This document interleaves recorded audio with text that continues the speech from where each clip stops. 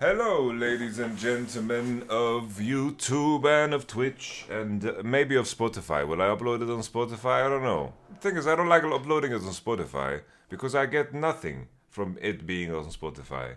But then, at the same time, I don't get much from YouTube either. So maybe I should just make it easy for people to watch and then whatever comes, comes. Should I put it on Spotify? I can put it on Spotify. Screw it. I put it on Spotify. For you guys. Hello from Cyprus, hello from Germany. We are streaming live from Germany. I'm in a village. As always, we have no intention of talking about my off season or Fnatic off season. For sure, this is not the place where you will ever hear information first. This is not Keemstar. This is not LEC Wulu. I'm no journalist. I have no intention in spilling the beans like my name is Doin Bean. Alright? I have no intention of that. So if you're looking for juicy drama, juicy, fresh, dank information, this is not the location for it. Here, we discuss information publicly available, which brings us to a very good topic that I'm sure people are gonna ask me about. The off season. So we have some rumors. We have XL Odoamne. What does XL Odoamne mean? That means Finn is out of XL. Odoamne just won the split with his team Rogue. Did okay at the World Championship, as good as he could in the context of how the Western teams got brutally beaten by, of course, the Eastern teams.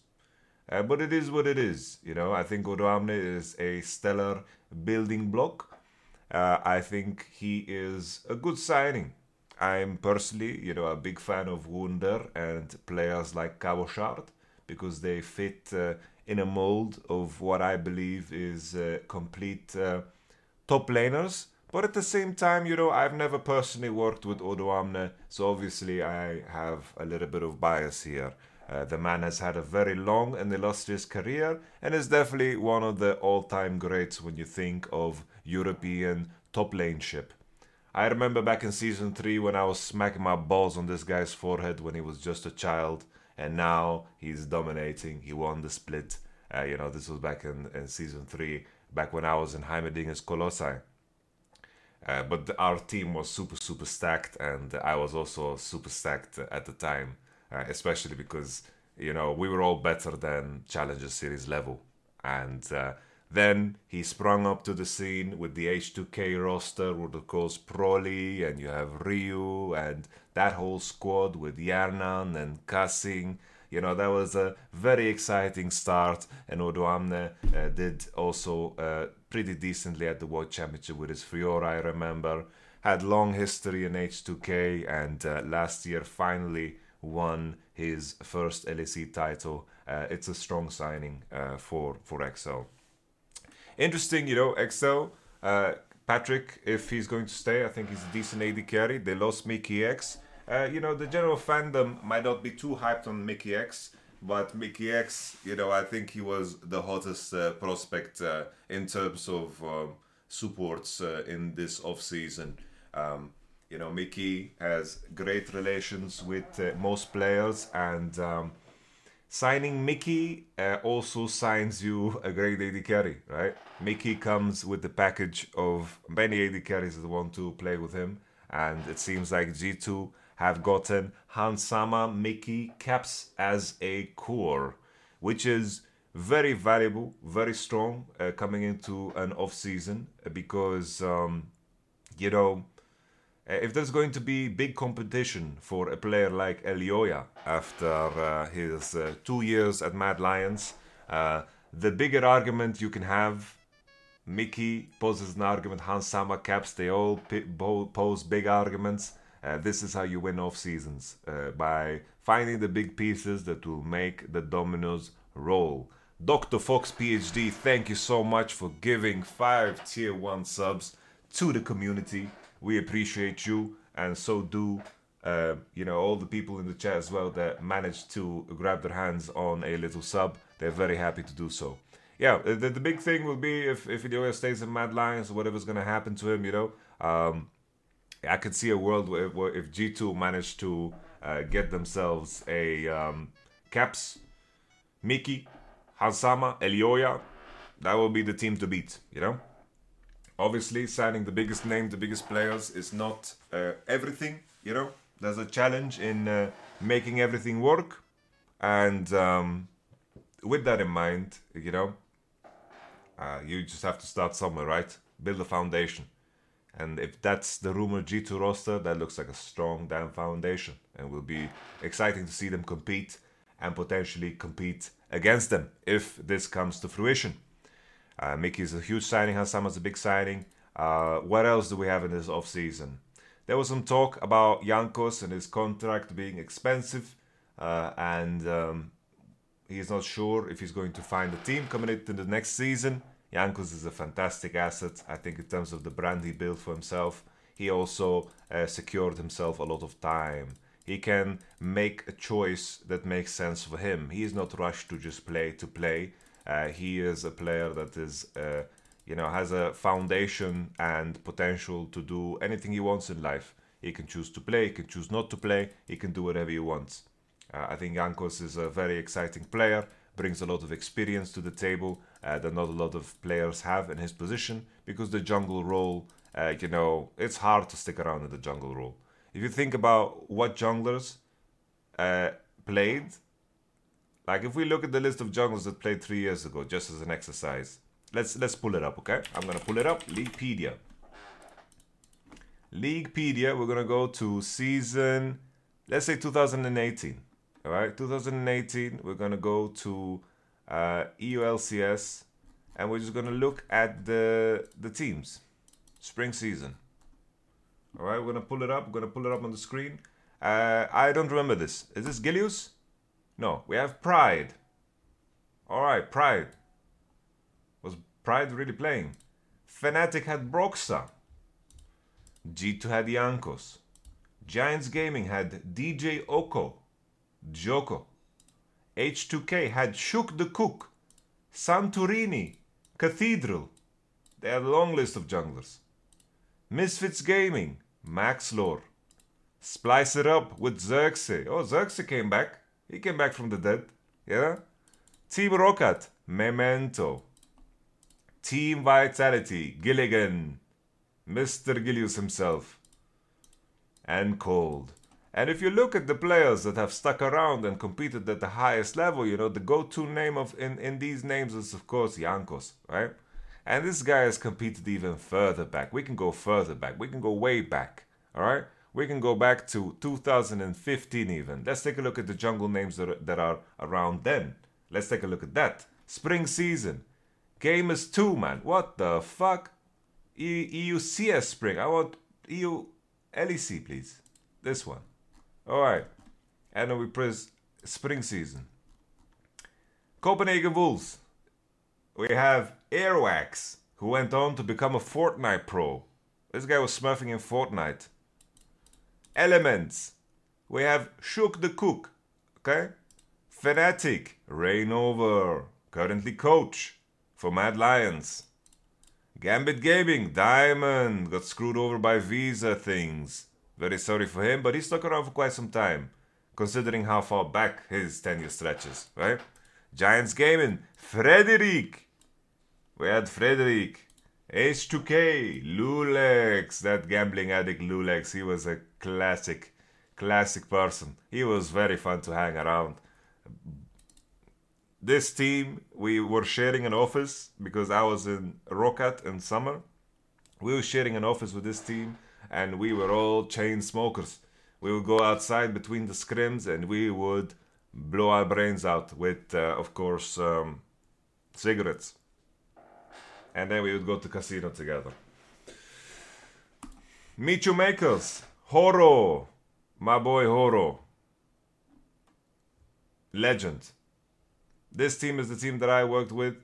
Horo was a legend, and this team, I don't even want to start the amount of fucking drama we went through with this team as CBA. SK Gaming, Svenskeren. Now Svenskeren stuck around for some time. He stuck around for some time. Team Rocket, there we have Yankos, Dankos, and then Kikis. And once again, Yankos stands tall. Yankos has been around for such a fucking long time. 5.5 fucking K, dude. Yes, indeed. Like, I look at these rosters and I see history. I see Forgiven getting banned out at IEM. I see them, I see By Far. I see Enrated chilling out, man. There's so much fucking history. Freddy 122 winning in Rogue. What a legend, man. You know? Crazy. Yeah, Noxiak is coaching now. Gamer Legion. Bro, Noxiak, he was too funny, man. Noxiak, I loved him. You know, he was a really funny dude. And when he came to the gaming house, he's like, could you give me a cigarette? So this was back when I was smoking. I was like, do you smoke? He's like, no. Like, I give him the cigarette. And then he says no while he grabs the cigarette. And I see how he's holding the cigarette. My man's holding it like it's a fucking, I don't know, COVID test that someone has used or some shit, you know? He's holding it like this. And my man's, he was smoking it, you know? And I was like, what the fuck are you doing? You're picking up smoking now? He's like, yeah. I was like, what do you mean? What do you mean you're picking up smoking now? Don't smoke if you didn't start smoking. He's like, oh, but I'm bored. Like, you're bored?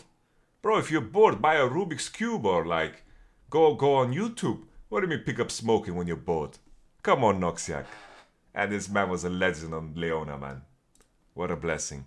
I feel bad from this bet, man, because I joined 2 teams, and on 2 different teams, I replaced the man. I feel very bad, because he is one of the purest souls out there, man. Truly. Okay. And we have Hilly-sang, of course. Legend Hilly-sang, you know. Well, keep in mind, back here, Perks wasn't playing, Caps wasn't playing. How crazy is that? But back to the initial point, Jankos is a player in a role that is very difficult to maintain form in, has maintained very good form. And I think Jankos has earned enough credit to, you know, be a horse that you should be willing to bet on in terms of producing results. And at the same time, this guy is going to be smart enough to pick a team that is actually, you know, good for him. That is dank, by the way, man. 18-0 split. Okay. So I think that's all the off-season rumors, right? We have nothing else to cover. What do we move on to now? Oh shit. I feel like my chair is about to break. Bwipo's rookie year. The man went to World Finals. Oh man, he got hired by Fnatic to be the sub. Soaz breaks his hand and Bwipo wins Spring Split, goes to MSI. They play some decent games at MSI, but ended up not playing so good in the best of 5. And then they go to the absolute World Finals. Absolutely crazy. And in the World Finals,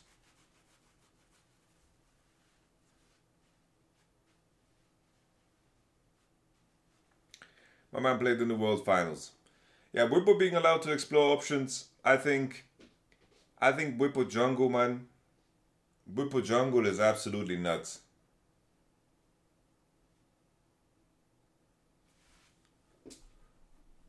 Absolutely nuts. I think Bwipo's jungle, man. Bwipo. The Bwipo. The Bwip.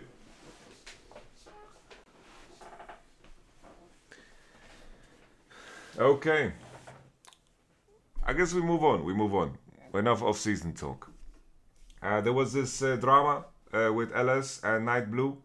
I think it's important, you know, I think with the information available to me. So it's important that we allow ourselves to change our mind if new information comes to light, right? Because you can't expect anyone to have access to all information. But with what I've perceived so far, it seems like Night Blue is not in the wrong here. And it seems like... you know, from what my understanding is that LS has a very certain view of Night Blue that he is not willing to shake, which I think is unfair. I think it's important to give everyone a chance to change and also to improve. which seems to be what Night Blue is trying to do. In that clip that I saw, it doesn't matter how bad the Graves was playing, it doesn't matter how bad the Sona is playing. Like, this is not really relevant to the conversation. The fact is, was that Night Blue was accused of doing something that he didn't do, and the intent of the Sona player seemed to be very malicious, and she kind of framed it in a very different light. That's something that is very common. I've seen this from people that are in solo queue. They try to like I don't know. They try to like bring people down. I've seen this type of behavior from other people too. I remember when there was the guy who of course we had a similar situation with the guy from I believe Schalke, right? And he basically, the guy from Schalke, he called someone subhuman, right? And basically he made the person who reported him is a person that no one in entire EOS solo queue likes. Like, this person is behaving terribly. I don't remember the name. The name doesn't really matter. And this person was trying to frame it in a way that this guy from Schalke was bad and was doing things with bad intent. When in reality, when you looked at the truth of that game, the person who is pointing the fingers was the person doing the wrongdoing here. And it seems like this Sona player, she has very little to risk, right? Because she doesn't have a fan base and so forth. So she just made this accusation and got a lot of clout for it. And I think it's important, all of this, right? It's like, I think it is fair what Nightblue did, right? He was just self-muting with the word whore. He wasn't calling anyone whore. There is the possibility that if someone sees that of course someone is going to misinterpret that, because inherently using the word whore to self-mute is a bit, it isn't like the greatest thing, because someone could see that and misinterpret that. So there is, an opportunity to misunderstand that. But I think beyond that, the conversation that occurred was very bad. It was framed in a very bad way. It turned into attacking form. And I think the moment the clarification occurred, everyone should have just stepped off, apologized. Okay, I understand. This makes sense. Move on, and that's it. And I think it's clear that this Sona person was just instigating, was just fucking around, and that's it, And then it blew up way big time. And I think it's important, people have made mistakes in the past and they try to, make amends. They try to do better. I remember there was some past drama with Nightblue, and it seems like he's trying very hard to move away from that and to do better, at least from my limited information. And I think everyone should be allowed that opportunity, unless they do something that is so fucked up that they should be, just be disowned by the community, And I think from Ellis's point of view, I think it's important to have this stance too, because like in regards to him, right?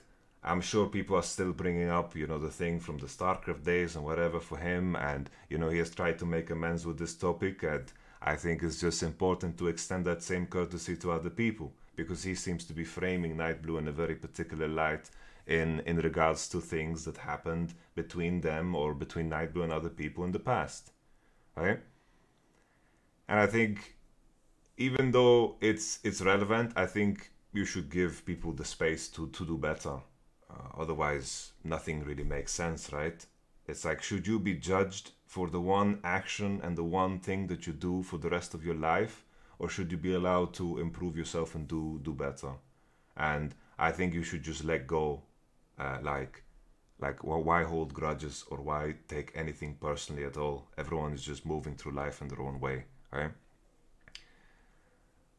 Nightblue seemed pretty sincere in that video. I didn't watch the response from LS, and beyond that, I really don't care. I think that the Sona person seems to be just an instigator, and LS was fueled by his past view of Nightblue and really attacked him in a charged, emotional manner.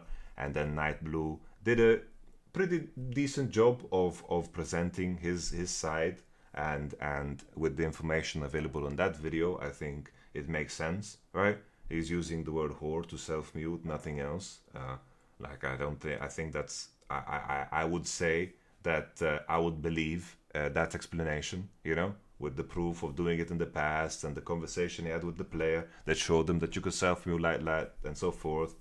The only like side note is that if you do that on stream, maybe someone without the context is going to interpret it wrong, right? But it seems like, from what I understand, that the Sona player just was trying to, make Night Blue look bad, right? And get some Twitter mentions off of it, to stir up some drama. And the reason is, I've seen this shit so many times from like people in solo queue that have nothing better going on for them. They instigate drama and they try to frame, people that are in pro play. Like, they're basically trying to attack their livelihood somehow through a solo queue game, right? I've seen that behavior even back from season 2, where you would get target inted, you would get DDoSed, or you would, the moment you would have like a slip up moment, then they would try to frame it in a way like it is Night Blue not knowing that the player is a girl has nothing to do with it, right? Because you shouldn't need to know the gender of someone to treat them good or treat them bad. Like, it's not like if that was a guy and he called them whore, that doesn't really change anything in my mind, right? It doesn't make like that aspect of it really doesn't change the situation for me in my perspective, right? I understand that women go through a lot of hardships playing online that men don't go through, right? It's a very different experience. It's a very different experience, but you should, generally speaking, treat everyone similarly, right? You should just, like, I'm not going to treat someone different in game just because I know it's a girl or if I know it's a guy. It does have to do with the accusation, yes, but I'm just making a different point, right? But yeah, I think I've said my side on this topic. I don't think there's anything more to add. I hope that they both can find peace, because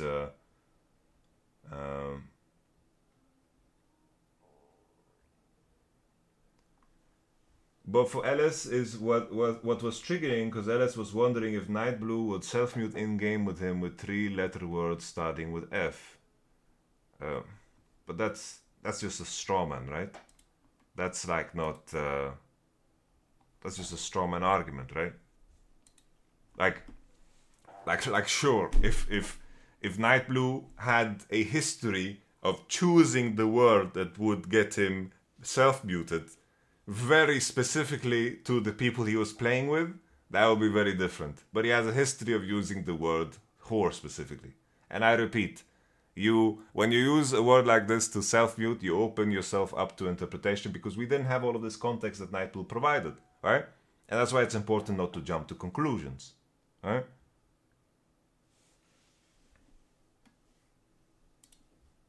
But yeah, we continue. Another topic that occurred was the whole streaming thing. I didn't watch Saikuno's response, and I thought that we could watch it together. Let's watch it together. Let's just jump. Let's go right in the news. I am gonna be busy.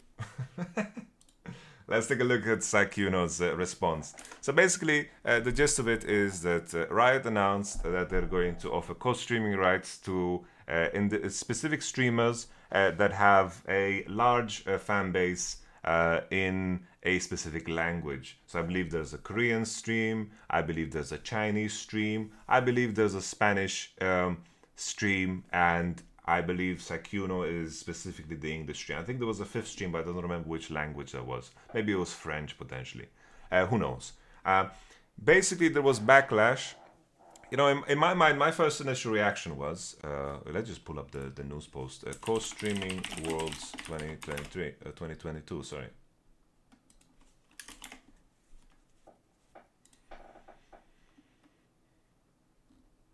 Oh shit, I'm even in the news. What is this, man? I'm in the news post. Alright, so this is the news. announcing Worlds 2022 co-streaming, November 5th, live from San Francisco. For the first time, our Worlds Finals broadcast will be co-streamed live from a very few special guests. Alright? So we have Korean, I believe Chinese, English, and Spanish. This is what it says, right? So I believe they chose personalities with pretty big fan bases. And my initial reaction was, it's good business, right? Because in my idea, right, if we're going to do this limited, right, if we're going to do this limited, we should target audiences that might not necessarily want to watch the World Championship, right? That is my state of mind.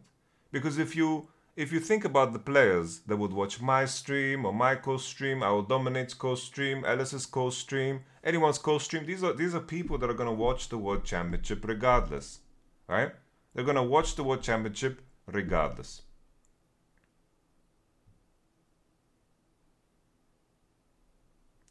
Why Biden? Because the man has an audience the size of a fucking, I don't know. Ibai is one of the most famous people in all of esports. He's a legend. I don't know too much about the middle three, so I apologize for that. But Saikuno is also it's not like he never played League, Saikuno, and it's not like Ibai is he's not completely unrelated to League, right? And they're just offering, right, a different viewing experience for people that might not potentially want to watch the World Championship, right? The main thing is, something that I wanted to add to this conversation is, in order for Riot to get the most amount of viewers for a World Championship, it needs to be accessible, right?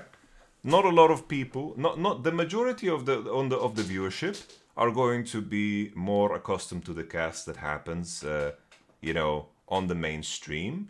And then there's a part of the audience that doesn't care for the mainstream and the commentary that happens there, and they want to have more in-depth analysis, and they want, the vibe to be more raw and more, reaction-heavy and not like, corporate, so to speak. They want it to, they want to have personalities in the community just give their opinion about what's going on the stream, and this is one part of the viewership. And if you have another part, basically in my mind, you invite parts of the audience that maybe just want to hear Ibai watch the World Championship to watch the World Championship too. So in my mind, this is just good business. Because this action might make people that wouldn't watch the World Championship watch the World Championship. That's the same thing like if you think of games, right? If you think of League of Legends. League of Legends, if you only had ranked in League of Legends, the player base would be a lot smaller, right? Some players like to play custom games with their friends, 5v5. Some people like to play flex queue. Some people like to play TFT. Some people like to play ARAM. Some people like to play 3v3, but that audience was way too small to support. So they cut and killed the idea. Same thing for fucking Skarner's hometown. What the fuck was it called? I don't remember the name of it.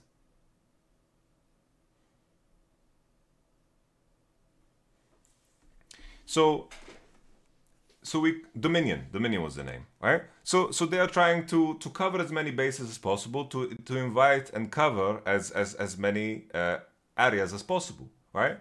Like it's the same thing with the Riot MMO. Like the Riot MMO is going to be released with PvP, with PvE. It's going to have many different aspects to cover many different niches of what people are going to like.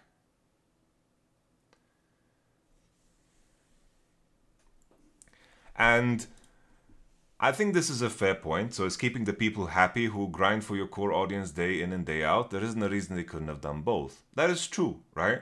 But where do you stop, right? Where do you cross the line? Where do you cross the line of, like, who would get it? Okay, who would get it? Does everyone get it? Who would get it? What if it was a bad business decision? Are we going to take it back next year? Next year it won't happen because Riot felt like it was a bad business decision, and there was a net negative in terms of how the World Championship was perceived. Are they gonna take it away? The backlash would be extreme, right? I am playing the devil's advocate, okay, from Riot's side. I am friends with Dom. I would love to have co-streaming rights, right? I would love to have co-streaming rights. I will dominate to have co-streaming rights. I have lots of love for I will dominate. Really. I want the stream to be the best way possible. But I'm playing the devil's advocate from Riot perspective, right? If you make a business decision, right? This is what makes sense to me. I want to tap into newer audiences. I want to get access to newer audiences, and I don't want to extend the risk. Because right now I'm gaining exactly what I want to gain from certain people in the community, right? LS, I will dominate. All of us, we're going to watch the World Championship already guaranteed, so we don't need to be given more. But there is a point here that Monte Cristo is doing, right? Is that there is a benefit in keeping and encouraging the people that are doing so much for your game to be happy. I understand this point, and I think this rings true.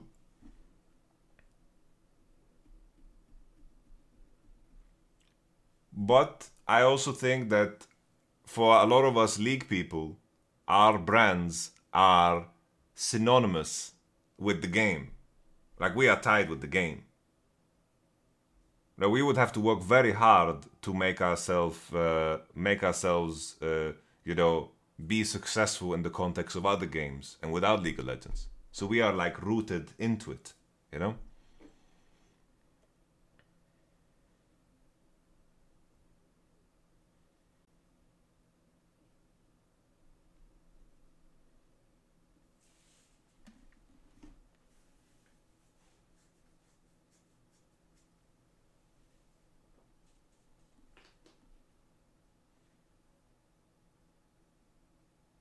Yeah, Riot has all the power in the situation,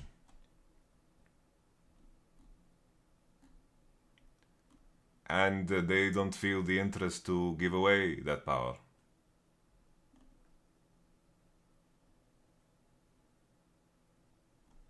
But I have to say, first and foremost, if anyone's giving any of these people shit, they are very silly. Very silly. They have nothing to do with this decision. Getting these guys in, I think, is a good decision. The topic of LS and I will dominate and the rest of the co-streamers is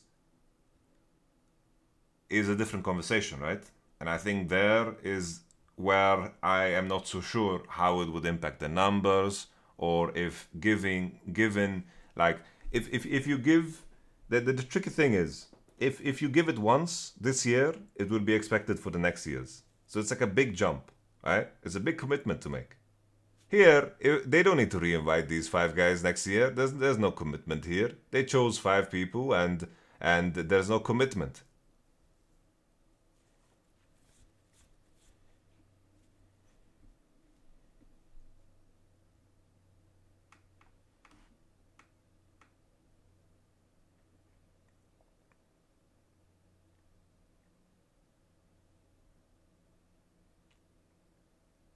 The main thing, the main question would be, it's like, what would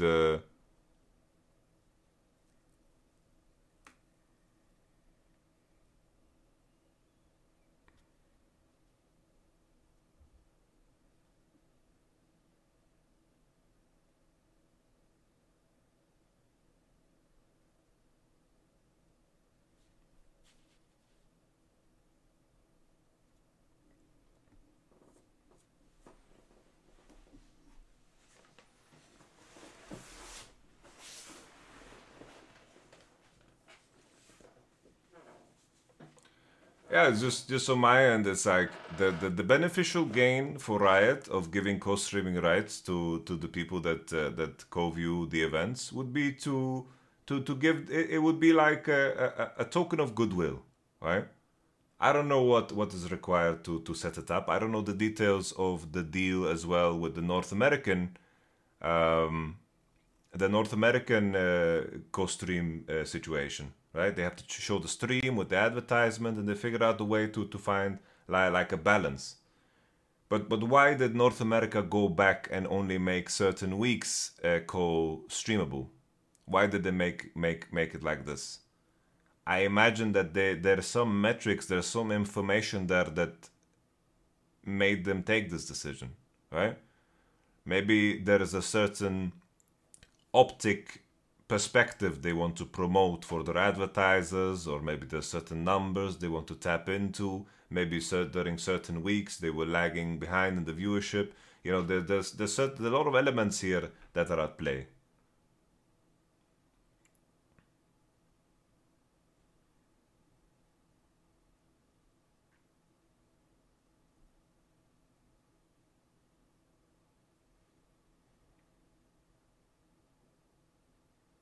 Ibai and Saikuna I get, but respectfully, I haven't heard shit from the other three. Well, I don't know who they are, so like I don't know what to say. Maybe we just Google their names. Ming Yo Kim.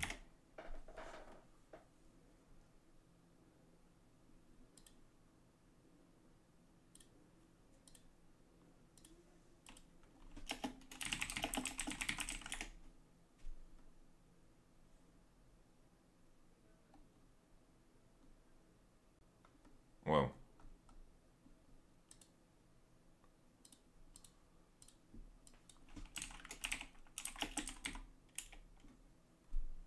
holy shit, he's a fucking Olympic athlete, guys. No, I'm kidding. I can't find information on them, sadly. I'm not even trying to search Rita because I don't know.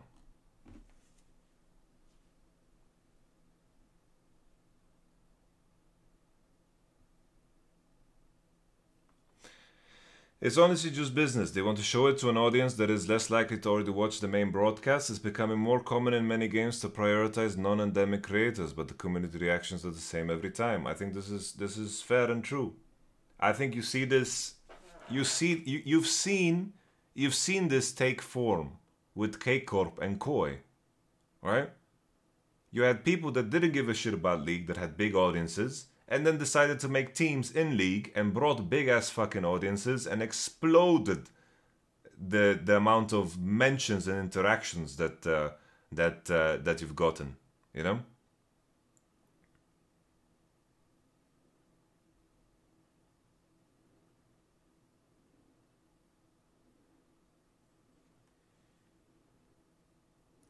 bro, Kamito was pro player 10 years ago. Yes, but guys, you don't get my point. I'm not saying these guys never played League in their life or worked with League in their life. That's not what I'm saying. Their audiences were there for them, not for them playing League. Like if I start streaming World of Warcraft, right? If I start streaming my Naxxramas runs, I will have even less views than I have now. I have 250. I'm blessed. I'm appreciating it, you know. But if I'm streaming Naxxramas, I'll have 50 people watching. These guys created very big brands. They could play. They would be playing other games. They would do other shit and so forth. It's the same. It's the same thing as like saying like XQC. Even though he has a startup in Overwatch, I wouldn't say that he relies on Overwatch. He's a creator, and anything that he can do, he has a big fan base revolving around him. Right? XQC is another good example. Right?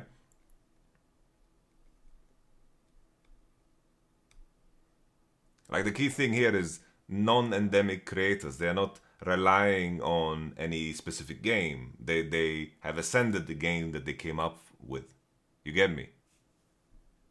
Like Ibai, he was the goated LVP caster, but then the man was fucking hanging out with Messi. SQC is Omega brand risk? Yes, but you get my point. You get more my point. It's like I don't give a shit about XQC and Overwatch.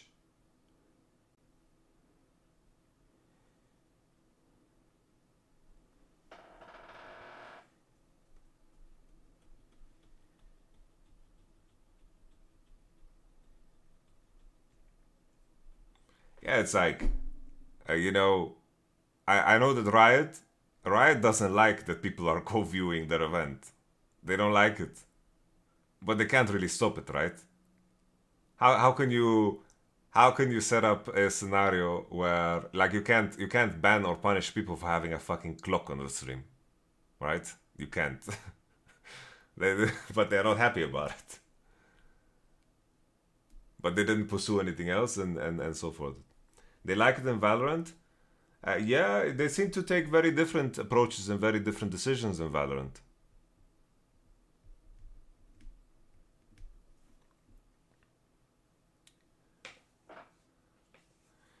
And like Valorant is not at that point where you have hardcore Valorant fans just yet, right? League of Legends has been around for long enough that you have like fucking the old guard, that is secured within the League of Legends stratosphere. So in Valorant, like they are trying to grab anyone they can get.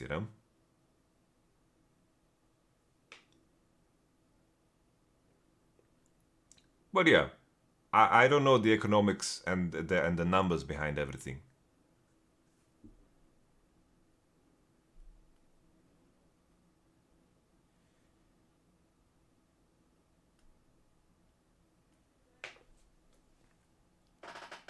But yeah, let's listen to Sakuno's response. For a few days after this, Abe's having his bachelor party. Holy, he has a sexy voice. And then I have the League of Legends thing that I'll be going to probably in a few days. So I'm going to be busy after that probably. We'll see what happens. Worlds? Yeah, Worlds, guys. Worlds. I mean, I think it'll be fun. But basically, we may as well just grow through it while we can. I'm only going to do it once probably. But basically what happened was Riot messages me, right? And they're like, "Hey, do you want to watch Worlds and stream it?" And I was like, "Yeah, sure, that sounds fun. I like League of Legends." And that was it. That was it. I'm just going to watch League of Legends with my friend. Yo, they don't pay you. My man, I thought they were giving you bank, dude. I thought they're giving you bank. And stream it. And that's pretty much all I said. I didn't know it was some kind of big deal. I guess for a lot of other people, it's a much bigger deal. But yeah, they basically just said, "Hey, you want to watch it? Then watch it with your friends." And that was it. So I do think a lot of people are upset, and I kind of get it. Here's what I do think, though. I think there's basically three types of people in this situation. Okay. One is obviously the people who are just between them and Riot, right? They're like, why doesn't my streamer get to do it? Or why don't I get to do it? And that's pretty fair. I mean, everyone wants to watch it. I did too. That's why I agreed to it. So that's pretty fair. And then there's another group of people who are just really mean. And, well, you can't do much about that. I'm pretty used to it. And then I think the third group of people is what I would say is the most confusing. It's the people who are trying to say, I want to stream it too. And they're really bad at explaining that, and they write it in a way that comes off like they're attacking me, and I don't think they mean it that way. So I'd say for like the people who just want the chance to stream it, just say you want to stream it too. You don't really have to drag me into it. I really don't think he's getting paid, guys. I think that he would admit to it if that was the case. I really don't think he's getting paid.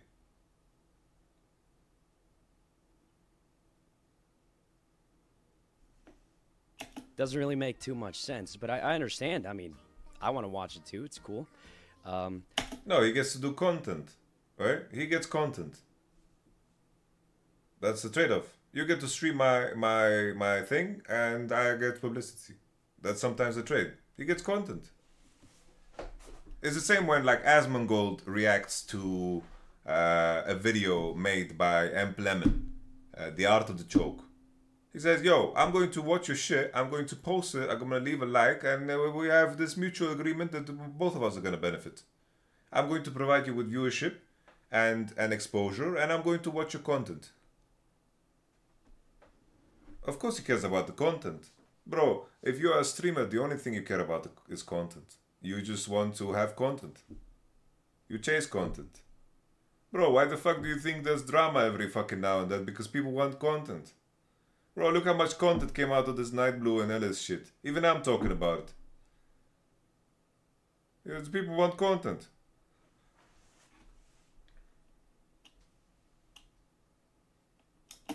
I mean, at the end of the day, I'm just a fan of watching League of Legends. It's been for a long time, and that's it. I might not be the most hardcore crazy fan, but yeah, they just said, hey, you want to watch? And I said, sure. So I do think for a lot of people who maybe mean it in that way, where like, hey, I just want to stream it too, just say that. You know, don't say something like, oh, hey, I can't believe Saikuno got it. That's so bad. And I'm like, it doesn't really make sense to do that. Just be honest fair, and yeah. say, hey, I want to stream it too. And maybe you'll get what you want, but I mean, being mean's not going to help anybody. So that's really all I can say about it. I just feel like it's a lot of people. Finescu, man, obviously he it doesn't feel like super comfortable talking about this topic, right? Like imagine he got a lot of flame, maybe it gave him anxiety. You know, he doesn't feel like super comfortable talking about the topic, you know, because you know you slip a word up and all of a sudden you're going to be framed in a completely different way. You know? People are not communicating the way they want to. I think they just want to stream it too, and that's completely understandable. It's pretty cool. So hopefully they get what they want. But what I really can say, guys, is I had to do it. After they messaged me, you guys know how many zeros were in the offer? How many zeros they offered me, guys? They offered me 1-0 because I am doing it for free. They just said, hey, you want to watch League of Legends? And I said, yeah, I'm there a you fan. go. So there's exactly 1-0. I just wanted to watch League of Legends with my friends. So it's really not as crazy as anybody thinks. It's just they asked me to Yeah, watch. maybe I should get on the with my friends, and Saikuno that's all co-stream. I'm gonna do. So, Bro, I just get on the Saikuno hopefully co-stream people and I understand just that. I do hijack think, everything. I don't let anyone talk. yeah, other people want to stream it, and I hope they get that chance. But it's not up to me. But that's pretty much all I can say about it. So Yo, yeah, Saikuno. I think it'll be cool, and we're probably gonna be watching with some friends, hopefully. Anyway, that's pretty much it.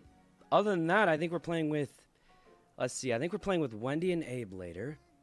So, $0. I mean, guys, I know a lot of people don't believe it, but I do like League of Legends. I just think it's cool. I've been playing for a long time. I don't play ranked as much as I used to. I'm gonna be totally honest. I mostly play like Urf and ARAM these days with Corpse, but I mean, it's still cool to watch and I think it'll be Corpse. fun. Bro, we That's could, pretty much it. yo. I don't But know yeah, if I my really think it voice just comes is down on to the same people tier not as Saikuno and Corpse, but imagine that co-view. Me, Saikuno, Corpse, that would be mental. That would be something. But yeah, I don't know. I don't think my voice is quite on that level. Like these homies. Like Corpse voice is something else.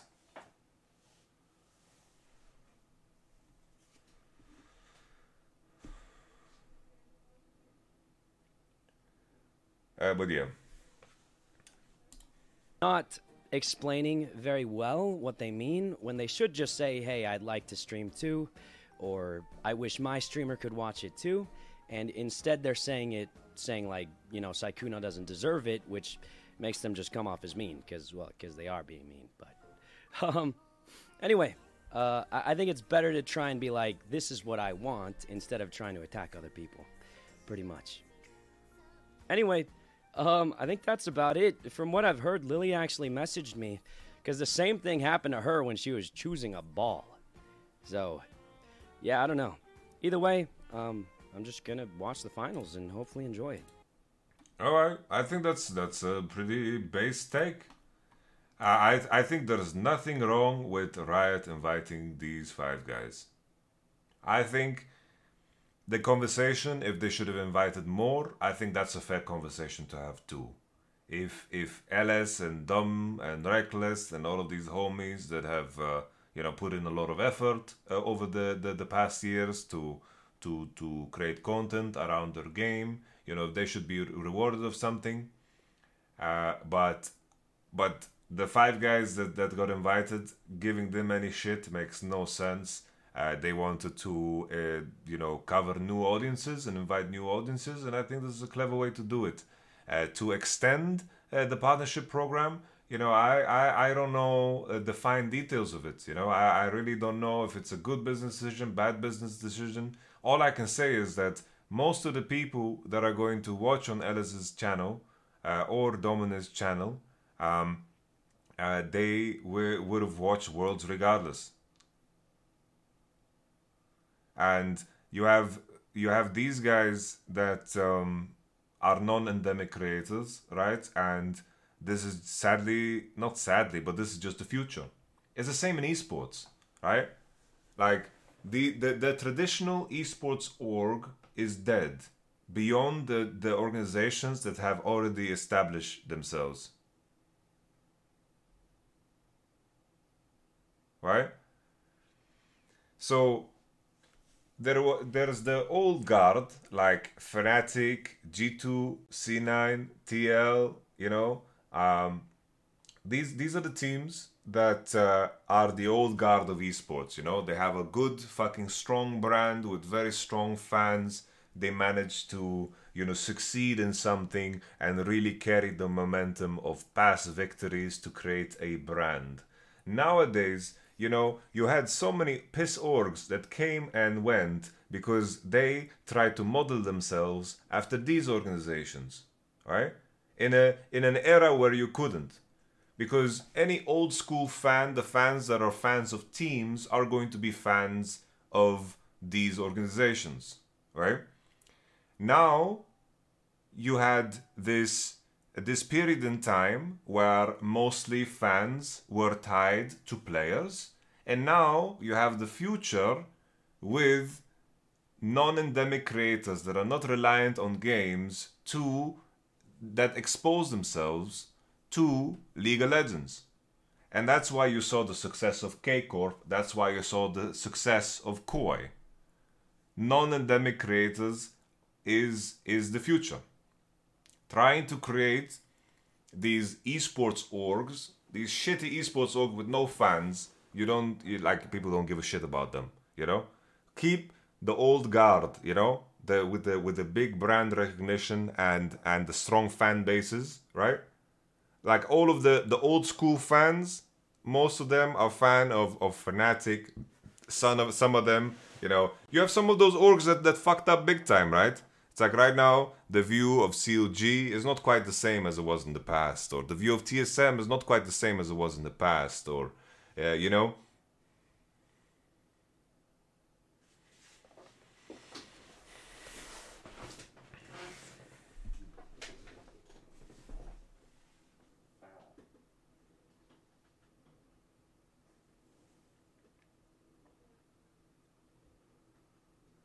But Spongolian, like that's the beauty of it. You can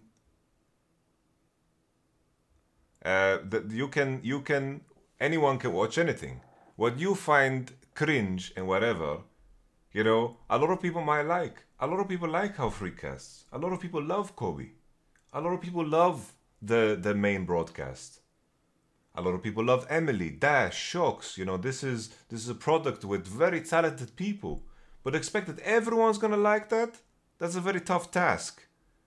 And what co-viewing has done, and co-streaming has invited a niche audience to give an avenue for them to watch the World Championship. And now they're opening up another avenue of these non-endemic creators that are not reliant on League to also have an avenue where they're going to watch. I remember in the past they had beginner streams that parents would watch to be curious about what the fuck their fucking children are up to all day playing League of Legends. What the fuck is League of Legends? Let me have a look, right?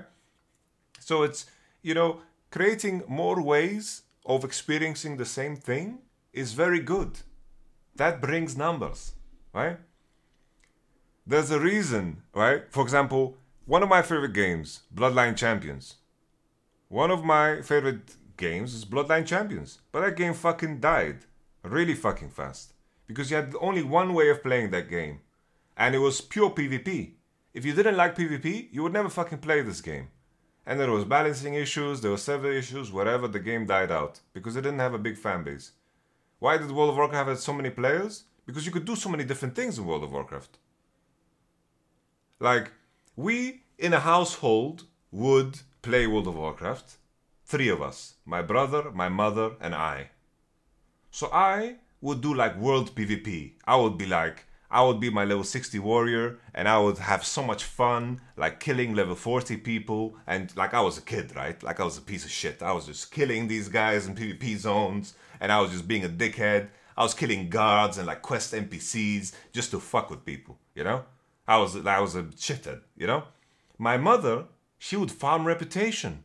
She would like kill these furbolgs and fellwood, and she would get all the reputation. She would do all the quests. Every reputation exalted. She would farm the insane. She would farm every achievement. She has every mount, everything. Like I have no interest in this. My brother, he would raid. He was sitting there. I remember I was sitting behind him, just watching him doing Blackwing Lair and doing Molten Core. You know, we all played the same game, but we experienced it very different, and we were very interested in very different things. And in my mind, that's good business.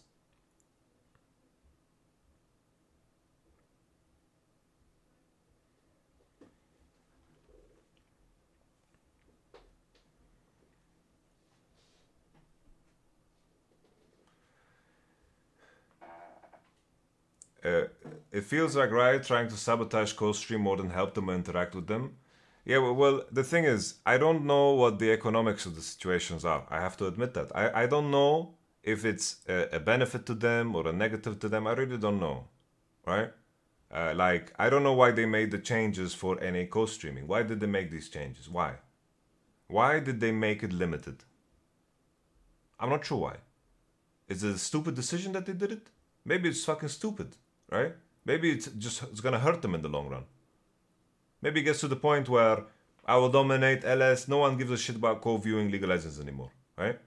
But I think at the point where that happens, I think League is already in trouble before that, right? So it's very hard. I don't know the inside out situation of it, you know? All I know it would be a difficult conversation to I don't know how it would be in terms of a situation for just include more. Like, come on, could be maybe that's like the easiest solution, and no harm would be done, right?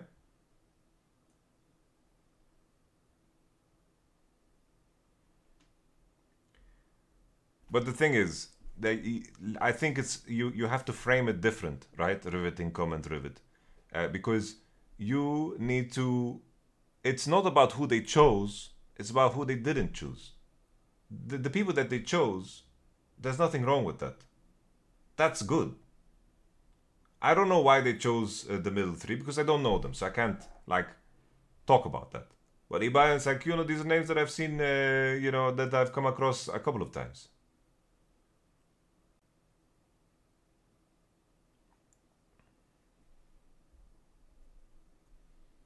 Could be, right? It's like, yeah, it's like me, I will dominate, unless we were just talking shit.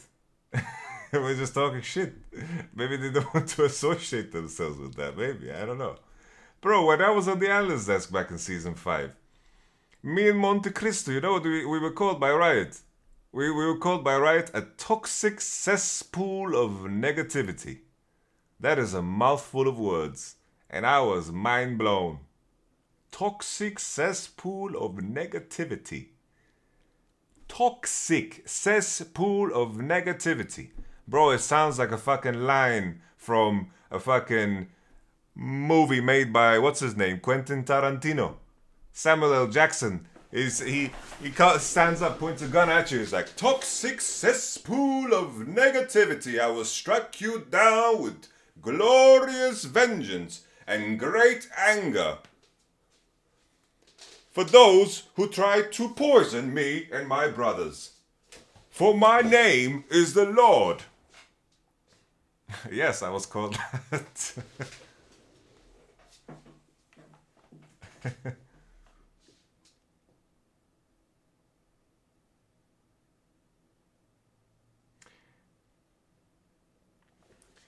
The thing is, why was Sukuni on there? It's not only for you, man. We're talking about millions and millions of people.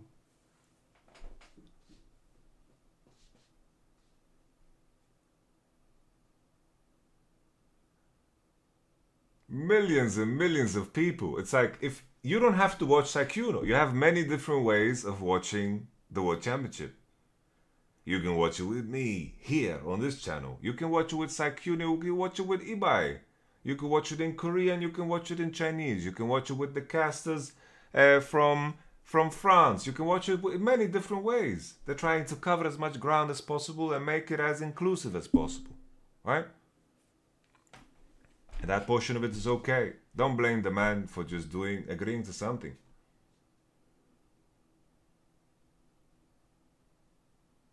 You can watch it without sound, bro. You can watch it without sound. There you go, Wunder. Brilliant. Some people watch without sound. Some people watch the VOD. You can watch it many different ways. It makes no sense that Riot doesn't center their entire business model around me. Fuck's sake. Bro, is it true? I remember when I was playing Dota a long time ago. When I opened Dota, bro, they had a fucking viewing experience, man. They had a viewing experience. You open up the Dota client, you could watch, you could control the mouse in the game. You can click on the right, you could choose the casters. You could only listen to the sound of the game. You could move the mouse around in the spectate client in the game live. It was so broken, bro. Imagine we had this for League, it would be mind blowing, bro. Some people would legit. That would be an avenue of people, really. Just watch the game with sound and I could move the camera around. Bro, that could be viewership. Slap some sponsorships on the map. I don't care, man. That would be brilliant, man. Please give me this. Can you imagine how many fucking bugs we'd have on the client if they tried to do that? Oh my goodness, we would have millions and millions of bugs. It would be nasty. Inflex EU, you once helped me with low point 2 years ago. Thank you truly. That's one of the nicest things I've heard in a long time. Thank you so much for coming back and letting me know. Already knowing that I made some kind of positive difference, no matter how small it was for you, that means a great deal to me. So thank you. Thank you very much. What else are we talking about today? I'm not sure. Can you give me the Fnatic 2023 roster? Oh my god, real voice. Lul. No, I can't say anything about the roster.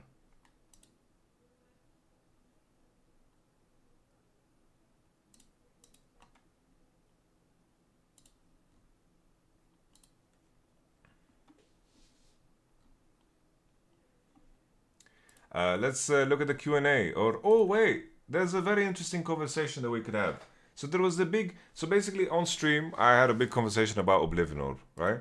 And I just wanted to add my 2 cents to it in the voice of Yamato too, because I think it's important. I don't think it's important, but it's content. So we're gonna do it. Oblivion Orb. So I was saying on my stream over and over again that the conversation around Oblivion Orb has been framed very wrong. I said this over and over again, guys. The conversation around Oblivion Orb has been framed so wrong. So let's bring up the facts. I'm just gonna give you guys facts, okay? I'm gonna give you all the facts. I'm going to first change this. Wait. Boom. This is paint. Alright. So I'm gonna give you guys facts. Okay? These are facts. Facts is information that you will use to base your decisions off of. Okay? So, first and foremost, the tooltip is bugged of Oblivion Orb. That's important to note. Okay? Another thing is, when you buy an item, it can change the play pattern of the opposition. The easiest example I can give is, let's say you buy QSS. You buy QSS, and then the enemy Skarner never ults you again. And then you're sitting there, why on earth did I buy QSS? I never got ulted, so I never got to use it. But you having QSS made the enemy change their play pattern. So in the same way, right? if I am playing Silas against someone with Oblivion Orb, I could potentially change my play pattern knowing that the enemy committed into an Oblivion Orb. Alright? Could happen. Very small detail, because we're talking about very limited numbers. Right? Another thing to highlight is when we are looking at Oblivion Orb as an item, it is 800 gold, 800G, you get 35 AP. Very important 35 AP, right? Because everyone's only saying, yo, look at the healing reduction. But it gives 35 AP, which is pretty solid, right? And you get 25% grievous wound. So if we compare it to similar buys, let's say we say 785 Gs, you also get 35 AP, you get some HP, blah blah blah, you get the Dark Seal stack thing, okay? You have 850 gold. This is the blasting wand, right? 40 AP. We're just comparing the buys, okay? And then you have, of course, double Amp Tome, which is 870 gold, 40 AP. Okay. So when we're making this comparison, right? You are in a position where if you compare the power that you gain as you're walking out to lane, the main comparison is the 25% grievous wound versus 5 AP. Right? In most contexts here, right? Right? That's the main thing to compare. So in terms of initial power, grievous wounds and Oblivion Orb, in matchups where the enemy has Doran Shield, Second Wind, and healing in their kit, you are comparing the grievous wounds against 5 AP, and the comparison happens in the idea of how much damage, well, how much healing does grievous wound prevent, which is indirect damage. You're doing damage to the opposition against the 5 AP. Right? And in a lot of the cases where we saw the Oblivion Orb buy, in many cases, 25% of grievous wounds did more damage than the 5 AP, right? But this isn't the only detail of it all, right? It's very important that we create the foundation for all of this argument. It's just important that we talk about this first, right? You are in a position where grievous wounds... Guys, you're jumping ahead. We're going to get there. You're just jumping ahead. We're just bringing up all the facts. So just hold your horses, hands off the keyboard, and let me finish, okay? Let me finish. So in terms of power, if you only had 800 gold, 850 gold around this area, if you only think about this moment in time, if you want to walk to lane with lane power, Oblivion Orb makes sense in some scenarios. If this is what you want to achieve, right? If you want to walk to lane with power, okay? If we look at, other items that give you cheap power that delays your items, right? We may just make a new one, don't save. Other cheap powers, items that give you power. You have Doran's items, all three of them. They are very cost-efficient items, right? Stonks. But they don't build into anything, right? And they are not slot efficient. If we had endless slots in League of Legends, we would buy 20 Doran's Ring, 1 Death Cap, 1 Void Stab, and then we would just keep buying Doran's Rings, right? And then we would mix some CDR into there. But if we had endless slots, we would buy so many Doran's items, they would leak out of your bunghole, okay? Doran's item is also an item that you buy for lane strength, right? Corrupting Potion is also one.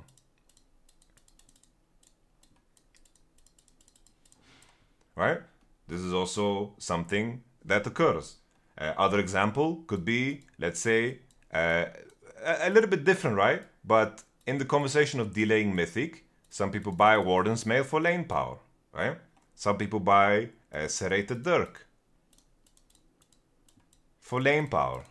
We see this with the Lucian players, right? What else? You have Zeke's Arm Guard.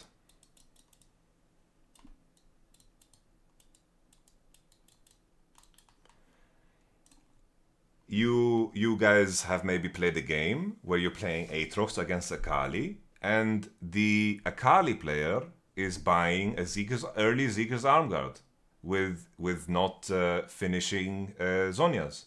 Because Zeke's Arm Guard, when it's fully stacked, is a very cost-efficient item because it has armor as a statistic, right? It's an item that is strong for lane, and you are delaying other core items, right? These three are a little bit different than these, right? Because they build into things. They build into things. Sometimes Frozen Heart is really OP, right? Serrated Dirk, maybe there's a collector game that is waiting for you, right? Zeke's Arm Guard, Zhonya's Hourglass is a good item to finish, right? And on occasion, very rarely, the Morello is fine to finish, right? Right? The issue with Morello is that a lot of the gold efficiency budget is into 300 HP. In terms of stat allocation, is not the thing that you like super much. Serrated is the one that I least understand. So basically, Serrated Dirk is a very cost-efficient item. It's a base component for lethality. I understand that maybe you don't understand it because lethality is something that scales with levels, right? But Serrated Dirk, as the amount of AD that you get with it and just buying longswords, it is a very strong item. So basically, I wanted to bring this up, right? As different potential items that you buy to make yourself stronger in lane. For the longest time ever, there was a situation where you had Bramble Vest was so fucking broken that you just bought it in every lane, right? There was a time where this was so broken. You didn't finish the Thornmail, but you just bought Bramble Vest because it was so strong for lane. Is it okay to build Serrated on Zed? Of course it is. Serrated Dirk is very good on Zed. So with this in mind, you know, why I gave you all of this context is that sometimes you sacrifice your power later on in the game to be more powerful early. Another extreme example is Elixir, right? Sometimes you purchase 500 gold Elixir, and approximately Elixir has like 1.5k, this much gold. Approximately, I don't know the exact numbers. I don't want to pull them up right now, but it's like 300% gold efficient Elixir for 3 minutes. You have this is the most clear, obvious example of buying quick power, right? Elixir gives you power. Like, Elixir is absurdly broken. More than that, could be more than that, right? But it's like mana regen and then like lifesteal on the Wrath is hard to estimate. It's like we don't care too much about the mana regen most of the time when we buy Elixir. We're just buying it for the AP and the true damage. And then the true damage is also something that is calculated within it. It's very hard to create like a clear efficiency. So I'm being very reasonable here, right? So, 3 minutes, okay? 3 minutes of power. If you achieve something important within these 3 minutes, and the difference maker was the Elixir, then it was a great purchase. But if you don't do anything during these 3 minutes, you just invested 500 gold into a shitcoin. You have an NFT of an Elixir. Not even, because it's not registered on any blockchain. But you get me, right? This is the most obvious example of borrowed power. That is the key concept here. Borrowed power. Can you leverage borrowed power in order to achieve something that is going to impact the game more greater than saving that power for a more later point? That was the time when everyone went Elixir Start, because you could buy Elixir, it was very cheap, Fortitude Potion, you all in, and then you had a lot of potions too. It was very broken. Everyone did that. There's even a game of me on stage, Flunks, playing Zed against Alex Ish, where I solo kill him with Elixir. You can look that up. Buying Magi's. No, Magi's and Darksteel is very different. It's not quite the same. He didn't start it. I can tell you that. He really didn't start it. Everyone did that.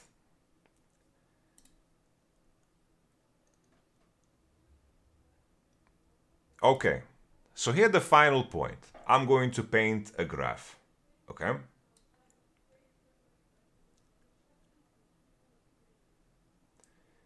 Yeah, on the topic of Magi and Darksteel, it's a very different conversation because the risk is very different depending on the game, right? It is very different on the game. Sometimes you're playing a champion, like, for example, I am more keen to buy Magi's when it's stacked already, right? So it's less risk because you get value right away. When I have flash on, it's like, sometimes I don't buy Magi because I don't have flash and the enemy has flash. And if they choose to kill me, right? And they overextend, yeah, like the topic of Darksteel is really broken. It's like Darksteel, keeping it in your inventory, I don't even count it as an early game purchase. Darksteel is really strong. Magi's is good when you're fed and hard to kill. Yes, pretty much, right? When the enemy, it's like when you're in a situation where if the enemy throws everything at you and kill you, and let's say 2 people die for it, then maybe it's not the greatest. Maybe you have a shutdown and your Magi stacks go down. Maybe it's not the greatest. But if you can survive through that and you are tough to kill, whatever, you guys get the point. So here. So basically, we have a power. This is power. And we have time. Okay? We have one person here who is going the... Wait, before we go into the graph, there's the opposite spectrum too. We talked about borrowed power, meaning delaying future items, because recipes are very cost efficient, right? Recipes are very cost efficient. In Dota, you can buy recipes and hold them in your inventory, but in League, you can only buy recipes. Like, recipes tend to give you very strong effects, right? Think of Death Cap as an effect, or Void Staff. Very situational effects that increase in value depending on the context. For example, Rapid Fire Cannon. That's an effect that is sometimes very weak, but sometimes very strong. Like buying Rapid Fire Cannon on Vayne, and it doesn't give you any difference in power, then maybe the Rapid Fire Cannon effect is not that useful. But if you're playing Lucian, and you give Lucian a Nami E, and he hits someone with a Rapid Fire, and he cannot be traded on due to this effect, the value of it increases, right? So this is where item selection comes in, right? The item selection, it's like the game would be very boring if every item just had flat stats and nothing that was situational. Voice Save is very powerful when the enemy buys MR. Magic Penetration is very powerful when the enemy doesn't buy MR, right? These things are the things that fluctuate in terms of the cost efficiency. But generally speaking, if you're buying the correct items, recipes are insanely cost efficient most of the time, right? Most of the time this is true because you're buying an item that makes sense. Okay, we talked about borrowed power, but there's also the examples of the other end. So you have Longsword start and 3 potions. So this is a start. You're investing, you have some stats for lane, but you don't have the HP from Doran's Blade, but you get potions, right? This is probably the start that has the least amount of risk, because it gives you a lot of fighting power. Using potions in battle is kind of broken.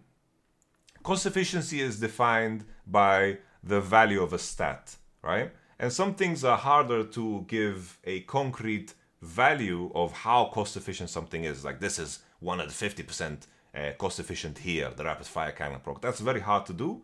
Cost efficiency, you can derive them from flat stats, but then the effects are always contextual based off of, what's going on in the game.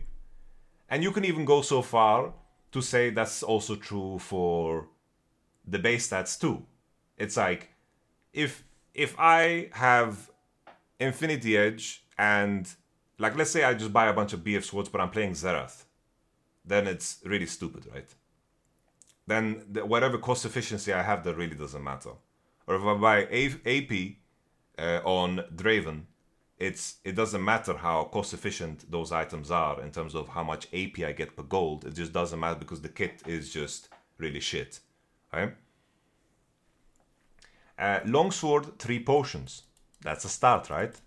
It allows you to go into Noon Quiver quicker. Noon Quiver, it allows you to go into Lifesteal. It allows you to go into Dirk, right? This is a very strong buy, because early game is very strong. Even though Doran's Blade gives you more HP and all-ins, the fact that you have more potions and you can just pop one as the fight starts gives you a lot of fighting power. There's also the more extreme one, like Cull, right? Cull is a very extreme one. This is a very clear example of an item where you make yourself weaker now to be more powerful later. So I said that buying an Oblivion Orb or buying Doran's Ring is that you borrow power from the future for now. That's the main thing. The concept of borrowed power. This is what I want you guys to understand. So you buy the Cull. Here you are basically investing into future power with Cull. Sure, you get some stats. You get a little bit of AD, you get an on-hit effect. It's not like you don't have any stats at all, but this is like the more extreme end, right? And then you have, of course, the Mana Crystal. You have the Mana Crystal start. That's also like an angle, right? A Mana Crystal. That's a move to get the early lost chapter. That's something that has occurred, right? Into Fast Mythic. This is something that we've seen, right? And this is also a situation where you're trying to, invest into your own future by not spending money on Dorans or any starting items, right? Same conversation can be had about runes, but we are going to stick to items currently. Like the same conversation can be had about runes, right? So we're going to draw up now a graph. This graph, very simple. This graph is the power graph. Sorry, this is not, we're gonna do it again. I fucked up. This is the power graph. This is time. So let's say this is 10 minutes into the game. This is 20 minutes. This is 30 minutes. This is 40 minutes. The time doesn't matter so much in the beginning. So let's say now we are in a situation where we have 3 people, okay? We have one person, we are going to make him green. The green guy, this person, is buying, he bought Doran's Ring, okay? He bought Doran's Ring, 2 potions. So let's say his power level starts here, just for depiction purposes. He is laning, and then on first base, he buys Oblivion Orb. So his power increases, right? His power increases. He buys Oblivion Orb, and then on the second base, he buys double Amp Tome, okay? Double Amp Tome, let's say something, we're not doing this for the sake of it being super precise. We don't care about the details overall. He buys double Amp Tome, his power increases just a little bit, right? In the context of his own champion, not in the context of the game. His power increases a little bit. Let's say the game is steady. He's just farming like everybody else in this example. He's just farming. And this is just how his power has gone and changed throughout the game. And eventually he reaches the point where he finishes his lost chapter. He has a blasting one too. And then let's say around here he finishes his mythic, which is a jump in power. Okay? Then we have the example of the person who buys Sapphire Crystal. So he's not completely useless, right? Because he still buys some lane power, but it's definitely a lot weaker than Doran's Ring. So you see here, let's say there's a situation where he lanes at this point in time, okay? And then on that first base, he manages to get a lost chapter, which of course it's kind of hard to judge Lost Chapter against Oblivion Orb and so forth. But we're going to make this for the simplicity's sake, you know, around the point of power of course, Oblivion Orb. Okay. So with this Lost Chapter, let's say he bought Blasting One around this time, and then let's say he finishes Mythic a lot earlier. But of course, he's a little bit weaker than the other guy because this guy has Oblivion Orb, right? But he finished Mythic a lot earlier. And then you have the last example of the person who bought, he just basically bought the same item as the Oblivion Orb guy, a Dark Steel, and he goes like this. Let's say he's on the same line, just doesn't want to draw over it. And then he buys Blasting One on the first base. He's a little bit weaker than the Oblivion Orb guy. And then he continues, but he's going to finish his Mythic a little bit earlier than the green guy. Not a little bit earlier, right? I think we can just remove the time because I think the time is very wrong here. The reason I created this situation is because I wanted to create a visual for how things might just play out, right, in terms of power. So let's say now, if we continue this, we have the Oblivion Orb guy. He has now another base. Why is this so thin now? I need to make it thicker. Okay, he has now a base, and let's say now this is the point where he finishes the second item. So he jumps in power. He has 2 core right here. 2 core with Oblivion Orb. Same thing here. This person who finishes Mythic earlier is also going to finish his 2 core item much earlier, right? But he's going to be slightly weaker at the point where he finishes 2 core because the enemy has an Oblivion Orb. Same thing for this dude. He's going to finish his Mythic a little bit later than the blue guy, but he's going to be on a similar power form because he doesn't have the Oblivion Orb, right? So if we look at this power graph, you need to ask yourself, when you make item purchases, you being stronger, so you don't see the Sapphire Crystal start enough. You don't see it often at all because in most lane matchups, there's too heavy trading and you can get pushed out of lane, and Sapphire Crystal provides you with this is assuming similar gold growth, yes. But we are continuing with the conversation, Baku. When I finish, you can add topics, okay? So now I'm going to provide the context. In this, it assumes that everyone farmed equally, right? And that can't possibly be right, right? And that's where the nuance comes in. This assumes everyone farms equally. So we think about the Sapphire Crystal guy, right? This situation assumes that he farmed equally to everybody else, right? Sure, there's some cases where you don't need to farm as much, but we don't care about those details, right?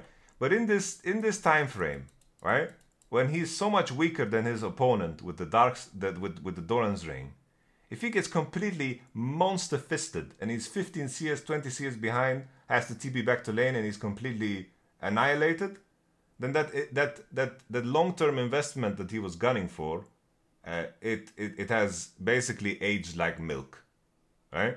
He is completely fucked himself over because he wanted to get ahead of the curve by investing in the future.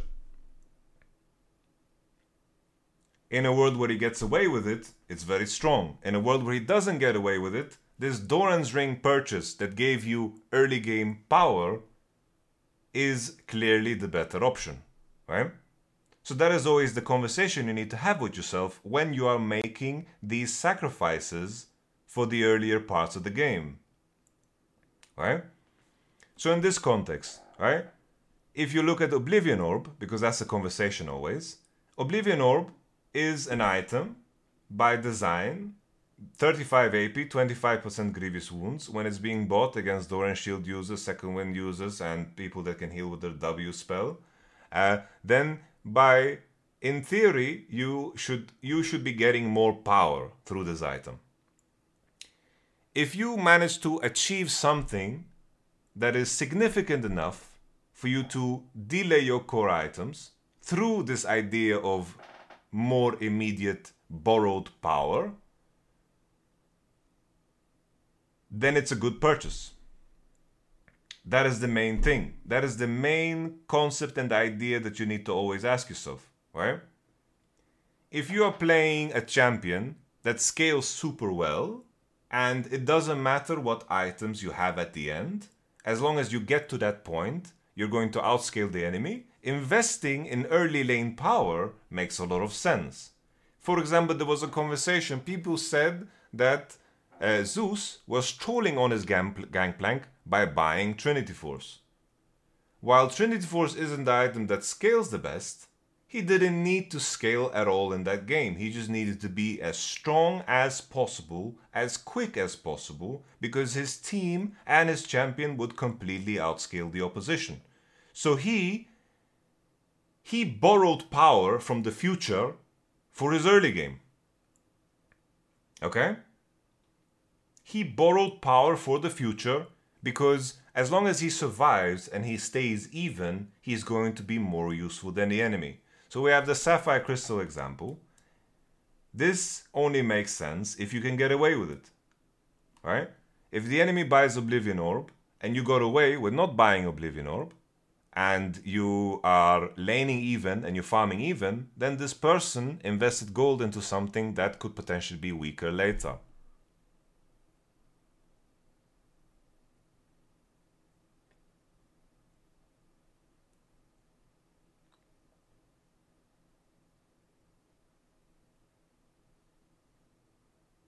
I don't know what you're saying, Alex Gimoka, because you're buying items with an idea in mind, right? So then you have, of course, the situation where there's another thing that happens to the person that has the borrowed power. So let's say the Grievous Wounds example. This is the person that bought Grievous Wounds. What happens to him is, if he doesn't get value off of it, his mythic gets delayed, and also his second item would be delayed, and basically he's lagging behind for the rest of the game if he doesn't get value out of this item. Of course, sometimes you can also say that even in this window, like let's say this window here that we painted, this window where this side has mythic advantage, maybe nothing happens, right? Maybe nothing happens. So people are talking about mythic advantage, but maybe this timing of a mythic advantage is just wasted because the person with the Oblivion Orb managed to secure the important timings of the game, right? Let's say this moment in the game here, this is where Rift Herald fight happened. Okay? This is where Rift Herald fight happened, and the person with the Oblivion Orb had more power in his inventory when a significant moment in time happened. Let's say they have Mythic right after, it's not relevant anymore because the moment of time when they needed to be strong is no longer relevant.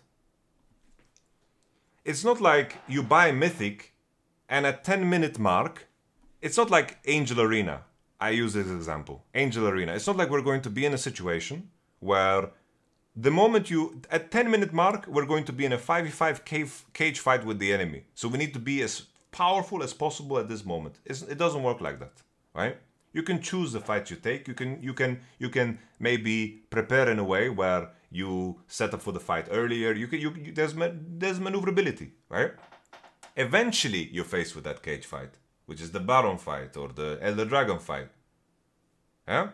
So maybe this moment in time where this person with the Grievous Wound and the Oblivion Orb manages to do a little bit of extra chip damage in lane, and that's going to translate into a Rift Herald lead. We're just saying this in the hypothetical, right?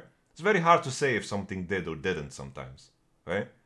Because the most important thing is that you just buy stats, and then the small differences is just nuance, right? Right? Especially early game. Right? If you compare Blasting Wand against Grievous Wound, it's hard to say that, he only managed to achieve this because he had Grievous Wound. Like maybe, let's say he did 50 more damage to him. It's hard to say that 50 damage is a difference maker. So let's keep this in mind, right? But the main thing is sometimes, let's say there is a moment in time where this is also the most important fight. Let's say this is second Drake. And this is where you want to be powerful. If you can keep that rhythm where you keep control of the game because you're stronger, and the significant fights happen when you're stronger. The enemy's timings when they are stronger are going to matter less. Right? This is second Drake. Second.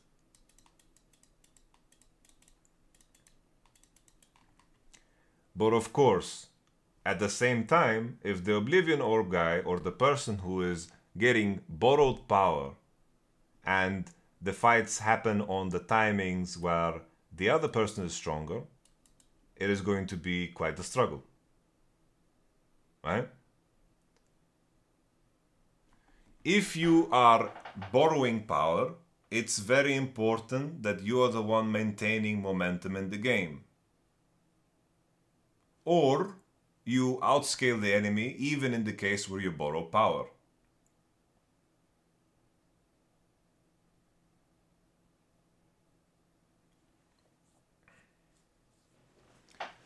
Like, I think your question, Alex Gamoka, is if let's say you reach this point here, right? You're here with the grievous wound, and maybe you can finish 2 core if you sell your Oblivion Orb. That's perfectly fine. You can sell Oblivion Orb for 560 gold, and you basically spend 340 gold on the idea of being stronger for maybe 10 minutes of the game.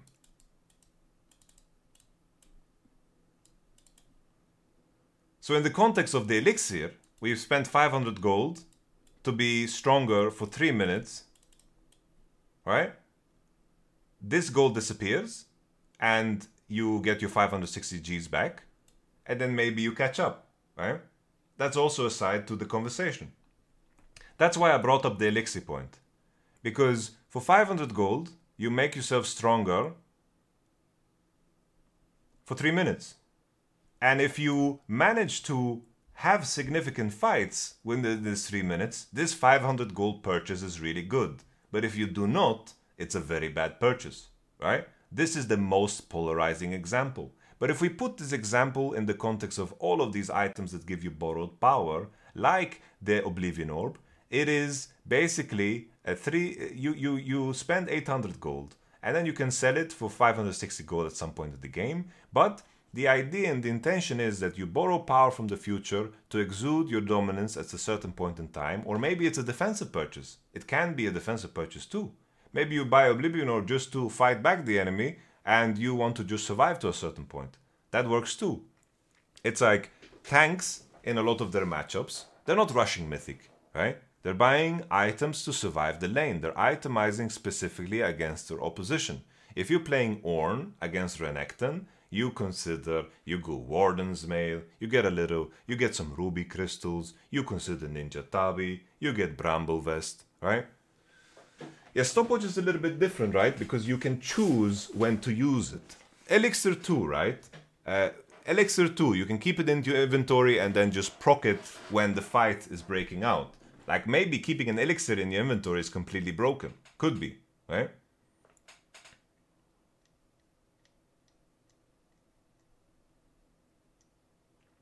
The issue with Stopwatch and the difference with Stopwatch is that when you buy Stopwatch, just because of how powerful the active is, it is of course something that can deny so much value from the enemy. So what is my entire point of this discussion? Is Oblivion Orb good or bad to buy? It depends. It depends. That's the main thing. With item purchases, it always depends, right? Some games it's good to start Sapphire Crystal, some games not, right? If you're gonna start Sapphire Crystal and you're going to play Malzahar and the enemy is playing like Azir, you're going to have so many soldiers up your ass, you will not be useful for the rest of the game. And your Sapphire Crystal purchase can go fuck itself, right? That can easily happen, right? Like if I'm playing Azir into a champion that buys Sapphire Crystal, I'm going to delete him off the planet. Sapphire Crystal sure gives you some stats, but like I'm going to have some strong laning runes. I'm gonna scorch you. I'm going to push you out of lane so fucking easily because you can't fight back against me. right? The main point is you need to be mindful when you borrow power, right? If you are going to try to increase your power at this point, then your next spike is going to, like your mythic item purchase is going to be later, right? But sometimes that is the correct thing to do. And we've seen that in circumstances with champions that outscale the enemy. It is good to buy defensive items, right? Buy defensive items. You're going to delay your core items just to survive and to farm efficiently. Like if buying the most efficient thing and you're investing for the future, making sure that you're strong as possible in the future, but that denies you from farming, and you're going to be too weak to farm, or too weak to trade, or too weak to even walk up to the lane, then this investment is not worth it at all.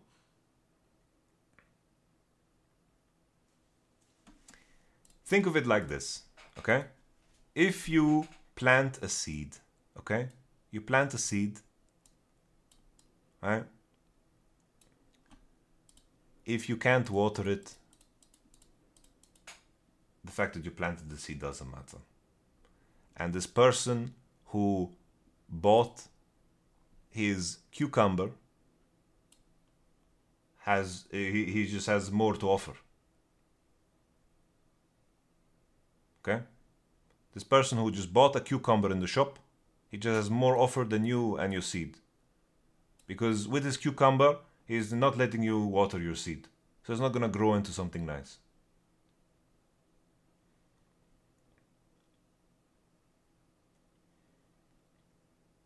But if you can water it, then great. That's a terrible analogy. Yeah, there's a reason people don't speak scaling only, right? Because you need to have something you need to have an argument in the early game. Being strong,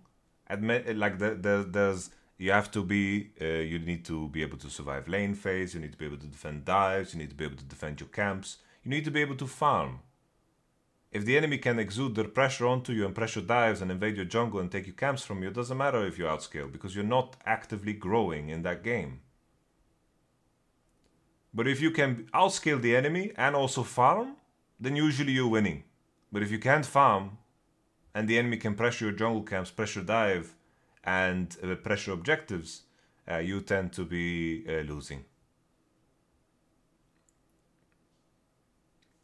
So once again, all of these early game purchases, like Zekas, Oblivion Orb, Dorans, this is, in a lot of cases, you borrow power. And you borrow power with the intention of either farming more or denying the enemy farm, or being stronger at certain key points in the game. A good example could be you're playing Ornn. The enemy is stacking a wave towards you, and you just they're gonna dive you, so you just build yourself a ruby crystal to make sure that you're tankier for the dive that is coming. Which is, of course, a very extreme example, because a lot of champions can't build items on the spot. And ruby crystal, of course, builds into a lot of good items for Ornn, but you get my point, right? If you know your team is walking into a Rift Herald fight, and your team needs to fight this and need to be stronger at this point, and certain items can be of difference, then it's important to work with borrowed power. It's important to peak here, because you have the perception in the game that Rift Herald is going to be a defining factor. And then that investment in gold leads to more gold, right? Because you're denying the enemy Rift Herald, you're taking the Rift Herald for yourself, and then potentially you're doing something more with it, right? You're getting some platings. But if you invest that, like let's say you buy a theoretical elixir and you want to be more powerful here, because that's in the end what it is, right? You are doing exactly the same thing as buying an elixir. And this is the only thing that I want to have a conversation about. Sometimes, you know, there's also a balance, you know. Buying components towards your mythic, it's not like you don't have any fighting power at all, right? Blasting Wand, Sapphire Crystal. You know, these are items that still do something, right? I want to make sure that this is clear, right? And finding a balance in between is perfectly fine and good. Right? Finding a balance is perfectly viable and also perfectly good. But what Oblivion is? Oblivion Orb is a purchase that you do against targets that have healing and in games where you are obliged and you have reasons to be stronger earlier in the game because you want to increase the amount of CS that you get and deny the enemy CS or secure objectives with this added power that you have. Or prio.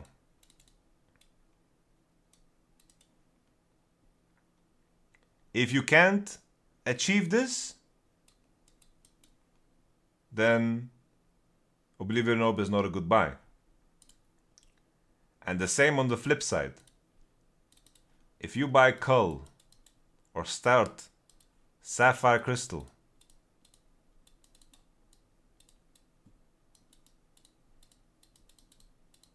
if you start Cull or Sapphire Crystal and you can go even,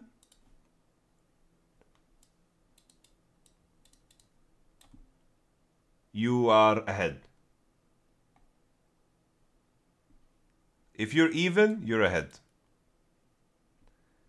If you can't go even, meaning minus Doran item, okay? If you are even, you are ahead. But if you are so far behind because the lack of power, that you're even more behind than you would have been in the context of buying Dorans, then this buy is very bad. And that's how you have to make your choices.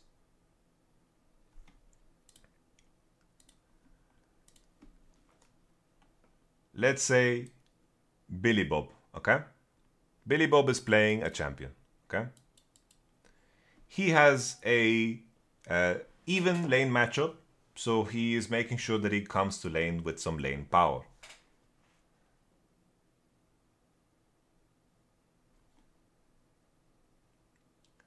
I thought Sapphire and getting behind means it might even out. Yes, it might. If you don't get far behind enough. Yeah, if you take Cull but you lose 5 CS, could be fine. Yeah. There's definitely like an in-between. It's not black and white. It's not like, oh, you're 1 CS behind? Nope. No. For sure. You need to be behind a certain amount before it doesn't work. Right?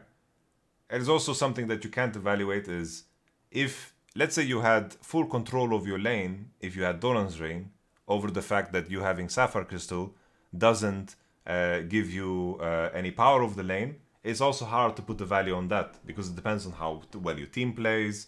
Could you pressure enemy camps? Could you pressure objectives? Could you set up vision so you secure the enemy jungler? Like there's also like that part of it that is very hard to judge. So let's say Billy Bob, okay? He has this is Rift Herald timer. This is Drake 1, D1, this is Drake 2, this is Rift Herald 2, this is Drake 3, this is Nash, this is D4, and this is Elder.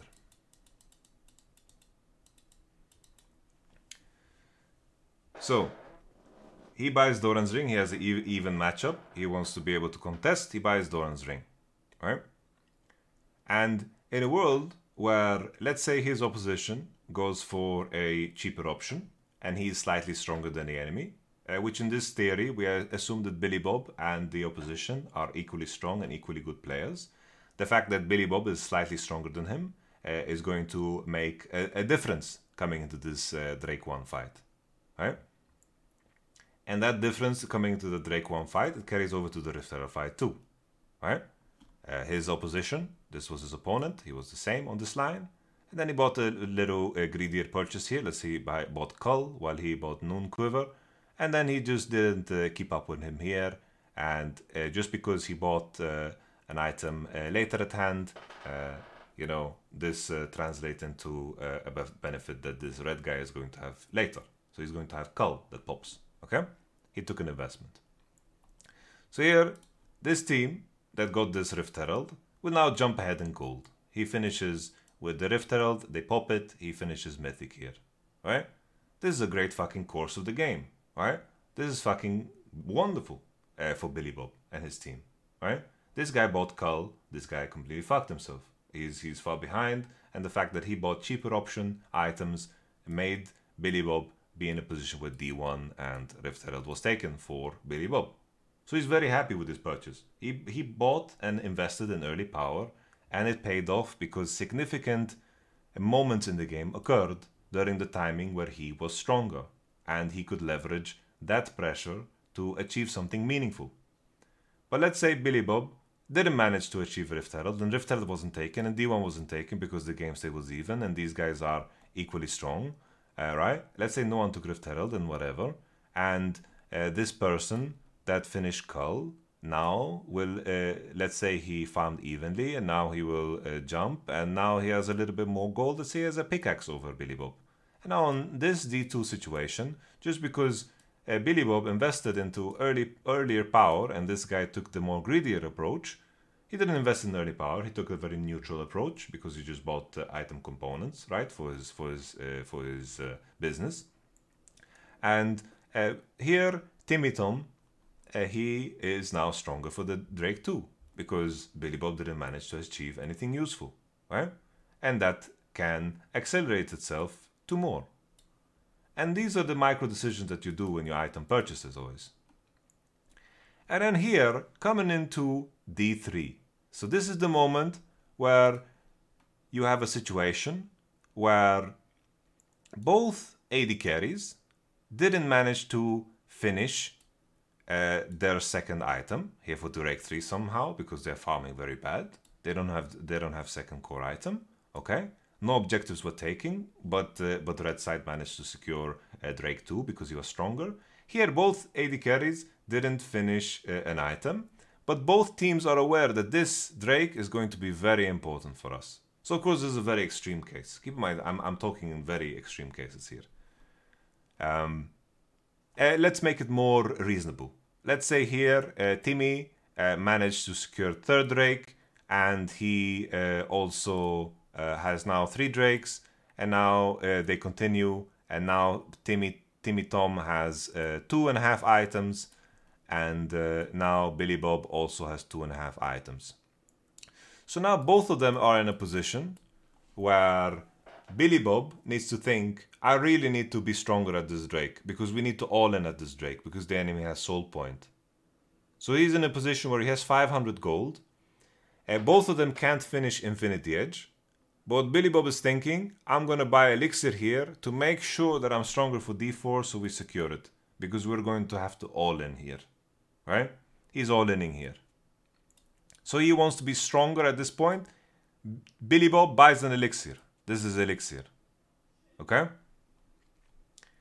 So in a situation that occurs here, if Timmy, you say Billy Bob is a genius, but imagine a world where Timmy realizes, yo, he bought an Elixir. He just invested 500 gold. I'm going to give him this Drake 4. I'm going to give it to him. If what occurs here is that Billy Bob wins the team fight and then he wins the game off of it, brilliant Elixir purchase. Or let's say in that Elixir window they do Nash, very good Elixir purchase, right?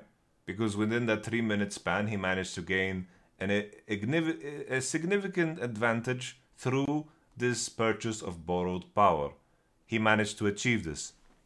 But what occurs In this first example, here, Billy Bob smurfed, okay? Here, Billy Bob smurfed, they got Nash and they won the game, and this guy is just lagging behind. He finishes Infinity Edge here because he kept his gold, but Billy Bob is running away with the game, and he won because he was stronger when it mattered. But then there is the circumstance where it isn't that glorious, okay?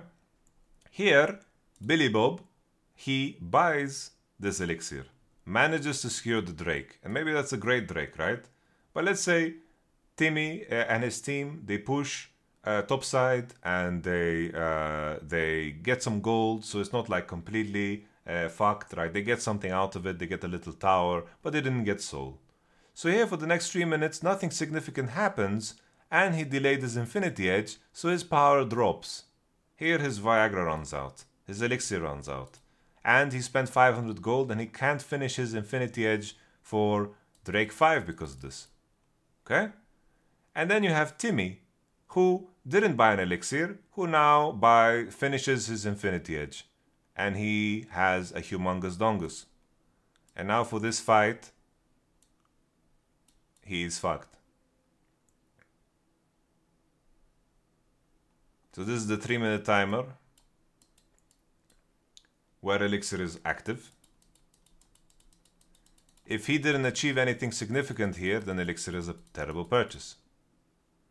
And that's the main thing. The next time you buy Oblivion or next time you buy any lane items, what did you achieve with it? Could you have been greedier by itemizing towards later points in the game and later spikes in the game? Or could you exude more power and create a more snowballing effect that would have elevated your chances later on in the game due to the force that you could exude on the map and also towards your enemy? So the terminology here, there's the neutral approach, there's also the borrowed power approach, and there's also the investing approach. So, borrowed power.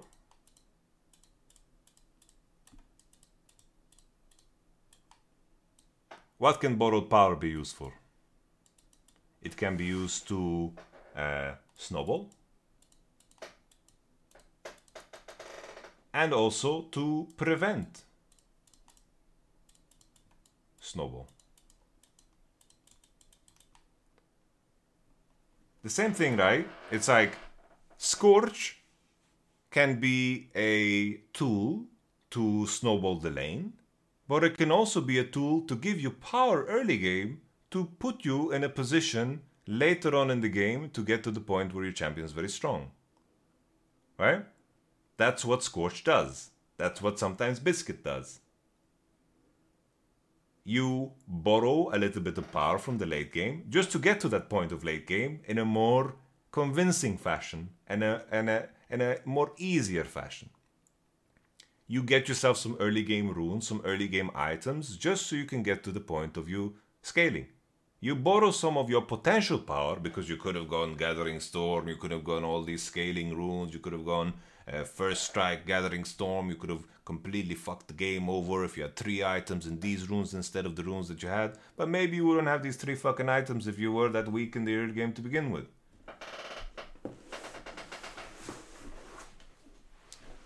Borrowed power. You can prevent snowball, you can snowball, like basically prevent snowball, and you can scale. Just because you are a scaling champion doesn't mean that everything that you do needs to be scaling. Taking the defensive approach and getting yourself more power can easily be the more scaling approach because you get more farm out of it.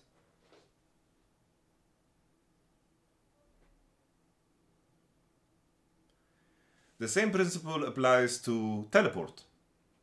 What does teleport do, right? There is one side effect of it, is that with TP, you can flank people and find yourselves in positions that can be very impactful. But the main idea of TP is that it gives you farm, like it basically gives you farm. TP gives you farm.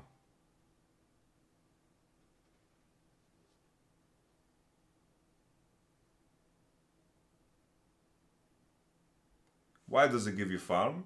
Because it allows you to be in, like, basically you get to push waves that you maybe couldn't have pushed, because you get to walk up somewhere and you are still active on the map while you do so. You get to TP back to lane, you get to catch minions that you shouldn't have. You get to stay longer because you have TP, you can TP back to lane and you can maintain tempo through it.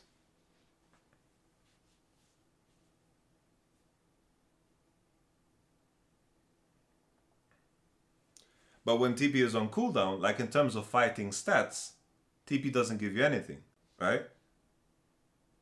TP doesn't give you any fighting stats. In theory, it gives you gold and experience if used correctly. TP.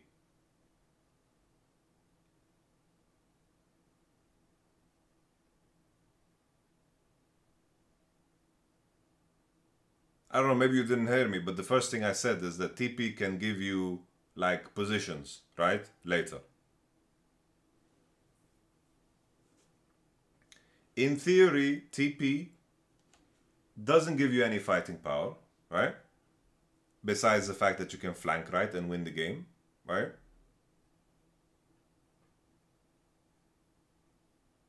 But TP while you're fighting someone isn't like clear power as ignite or barrier or heal. So you're assuming that together with the TP, you are going to gain enough gold, and the reusage of your resources is going to lead to more power than you having ignite or heal or whatever, right? There's of course the macro implication, but in that macro implication, what happens is that you lose a lot of farm. You're going to bleed a lot of farm against the guy who has TP, and you don't have TP because you'll have to group more often. And the enemy person can maybe push waves that you can't catch because you need to be grouping while the enemy is exuding pressure with their TP. So once again, you're losing farm, and you're losing XP, and you're losing you're losing gold. So TP doesn't give you combat stats, but it gives you access to more experience and more gold, and it gives you more access to, it gives you a chance to replenish your resources, right? That's what's so good about TP. You can take a trade, and if the enemy has no lethal, you can put yourself in a position where you TP back, and the enemy is completely fucked. That is a very direct use of TP. But in theory, in that moment, if he bases because he's weaker than you, you have gained an XP and a gold advantage. Right? So it all comes back to the same thing, XP and gold advantage. So this is the use of borrowed power. And then there's the neutral approach. Neutral. Just components. Components. I don't know where I get fucking components, whatever. Components give power 2. Right? Recipes are efficient. Right? So recipes are efficient. You're aiming to finish your recipes as fast as reasonably possible. But you're not doing anything greedy. You're still starting with a Doran's item. Maybe you throw in a Dark Seal. And maybe you throw a refillable in there. You throw in some potions. Potions is also an example, right? You drink and 50 gold disappears from your pocket. But you're drinking this with the idea that you're going to get more than 50 gold out of this potion. Right? Potion makes you stronger in all-in. Makes you more durable in lane because you have a more theoretic, like a bigger theoretical champion pool. I mean, health pool. If your health is 500, a healing potion is like a fucking ruby crystal for 50 gold. But you can only use it once.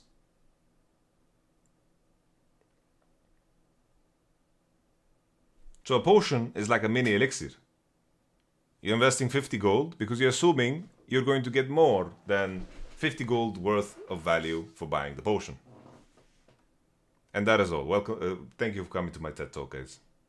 I think I've gone around in circles enough. Maybe one day I'll make like a very cohesive version of this, but all in all, I think I've made my point clear. that in the cases where you buy Oblivion Orb, you need to make sure that that you having that added power in that moment in time is,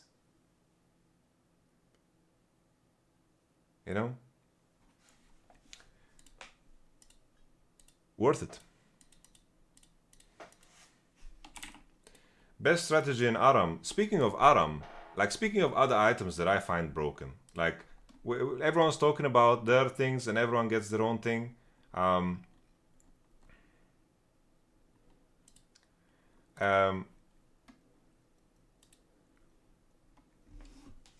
going to show you something. Maybe some other time. I think we've talked enough about math and league and shit, but things that I find OP is, I think very often when AD carries don't buy Infinity Edge on third item, they are wrong.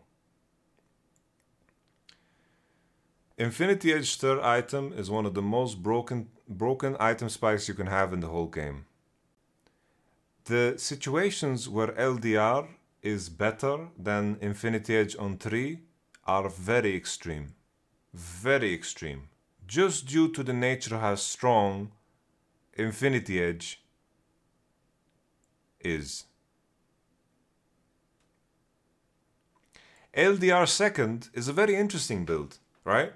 Because LDR second is an investment for the future.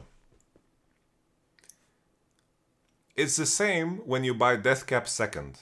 When you buy Deathcap second and you have Deathcap into Void, you're very fucking strong.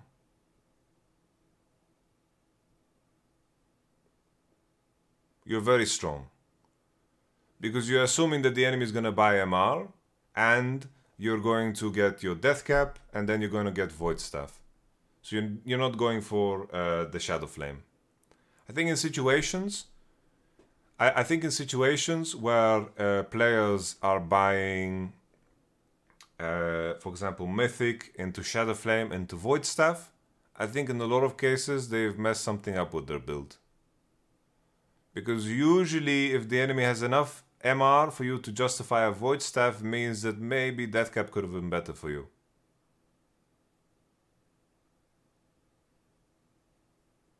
You get me? Because usually if you're buying Ludens into Shadow Flame, you want to land on third item Deathcap. So basically the Infinity Edge is insanely OP. Rabadon's third is always best? No. Yeah, Deathcap feels so shit to buy though as second, especially if you're not fed. Yeah, that's true. It does. It does feel shitty. But it's like an investment to make sure that you're more powerful in the future. That's why I mentioned it in the context of LDR second. If you buy LDR second, the moment you finish it, it feels like garbage. It does feel like garbage. You're not doing that much more damage. You're not doing that much more damage on 2-core. On 2-core, you're going to feel like shit. But when you reach 3 items and you have LDR and IE, you're going to be quite strong. Because you don't face the issue of the enemy having armor, and you also bought Infinity Edge on 3. So if you know already the enemy has many tanks, it's better to buy LDR second and then IE on 3, because of how broken IE is. The main thing about IE too, even in the circumstances where there's such an extreme LDR case, because the enemy team has Ramos and Morphite and you buy LDR on 3, the thing is, even when you buy Infinity Edge, the moment you start buying the smaller components, like the Small Last Whisper or the Cloak of Agility, you increase the value of Infinity Edge. Because Infinity Edge increases crit damage, so any additional crit is more DPS in the Infinity Edge case over the LDR case. Crit is more valuable when you have IE than it is when you have LDR, naturally, right? If you only have one of them. Same thing is, if you buy IE and you have Last Whisper as a component, IE value goes up, right? IE on 3 is insanely OP. Thing is, a good rule of thumb, right? Unless it's like a very extreme game. If you're in a situation and you have 4 items AP and you're not sitting on Deathcap Void Staff, it must be some weird game where the enemy can kill you really fucking easily.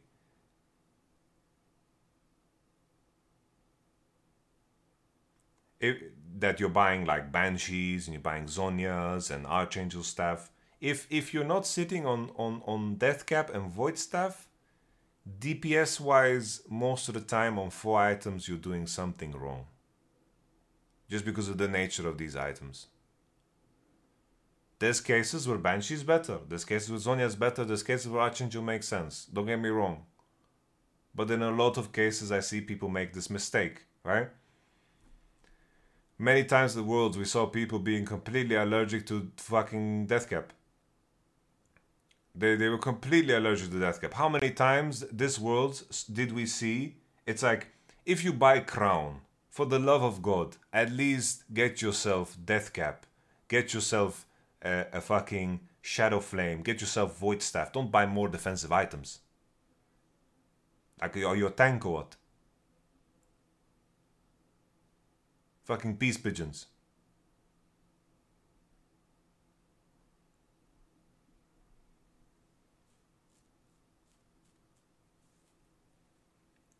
And no, Honey Potter, because these runes are also really good for the other items too. Like these runes affect Phantom Dancer too. They affect Rapid Fire. They affect BT. They affect the other items too, right? So basically, for Aram, what I recommend, a tip for you out there, is try having an elixir active perma. Bro, you can buy, like, basically after 10-minute mark you buy elixir, just fucking use elixir. Elixir is broken. The Aram games are short, there's a lot of fucking action, perma fight. Elixir is broken in Aram. The Doran's items, the big fucking Orb of Winter shit and whatever the fuck, also insanely broken. They give you mythic passive, they give you insane amounts of stats for some fucking reason. Really OP items. The fucking Guardian Horn, bro, crazy item. Really good items, strong items. Yes. So, ask yourself the question always. Can you press an advantage by being stronger now? Or will you delay your items too much and the investment will be too big? Are you being too greedy with your approach? Are you going to outskill your enemy even with weaker items? That can happen. People saying, ha, he's buying Trinity Force on GP, but he's playing against Renekton. He just needs to be stronger as soon as possible. And you think about the one item that can make GP as strong as possible, one item, it's either Divine Sunder or Trinity Force. There's no other item that is going to make GP stronger on one item. Because this GP is thinking to himself, well, guys, if I survive to the point where I have 3 items, it doesn't fucking matter how I got there. Have you talked about the Oblivion Orb first already? Oh, man.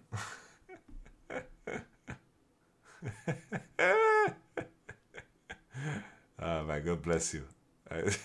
I just talked about it for 2 hours.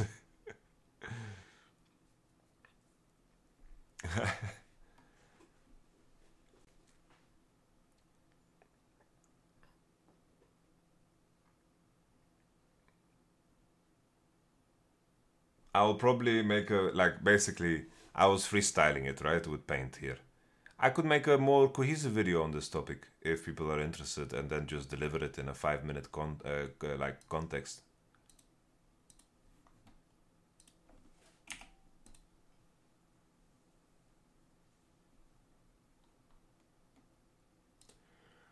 Okay. Oh, I'm so fucking tired of myself, man, from this.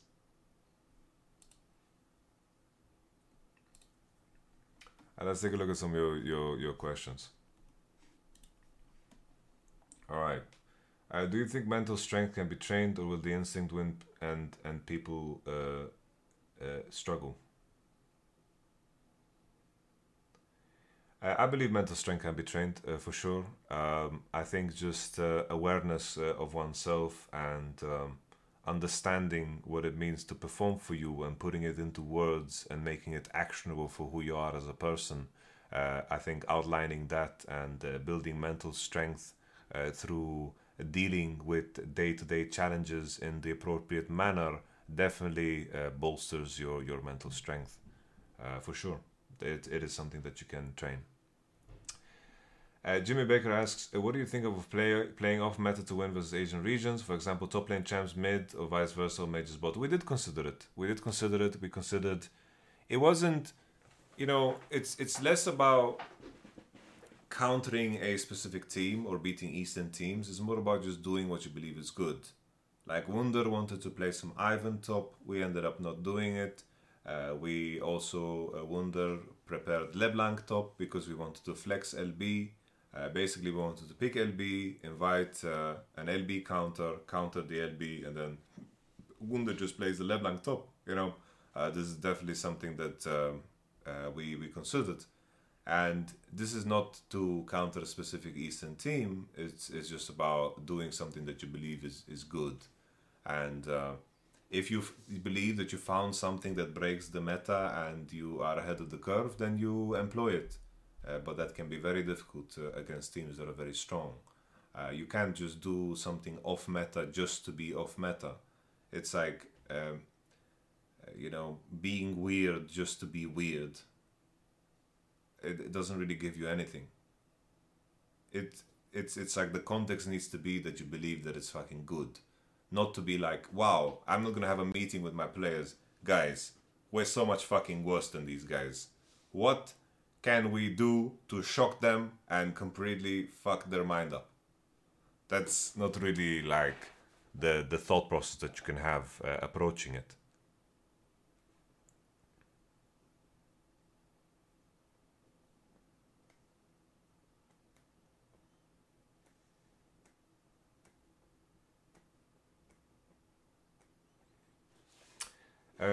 Akihide asks about Fnatic off-season, which I'm not going to answer, but he asks a very good question here. Why are teams not willing to try the same roster for several seasons and build synergy? We are... so basically, there's one main reason, but it bleeds into the other reasons too. The way esports works, because it was a medium that was created during a time where time frames are being more and more limited and shrunk down. Everything is very results driven, and the challenge is that players also are very results driven, and their value, understandably so, because it's derived from it. For example, now, just because the results of Fnatic weren't as good as people expected them to be, or I wanted them to be, people are instantly questioning my ability to coach, which is perfectly fine, right? We are working a job that is paid well, so we should stand up to that scrutiny and we should prove people wrong, right? That's the nature of the business. But we are forced to focus on short-term results. And players are thinking exactly the same way. If things don't go a certain way, you begin to think to yourself, what are decisions that I can do to increase the chances for me to have better results coming into the next year? Naturally, in a competitive business, that's how you have to approach it.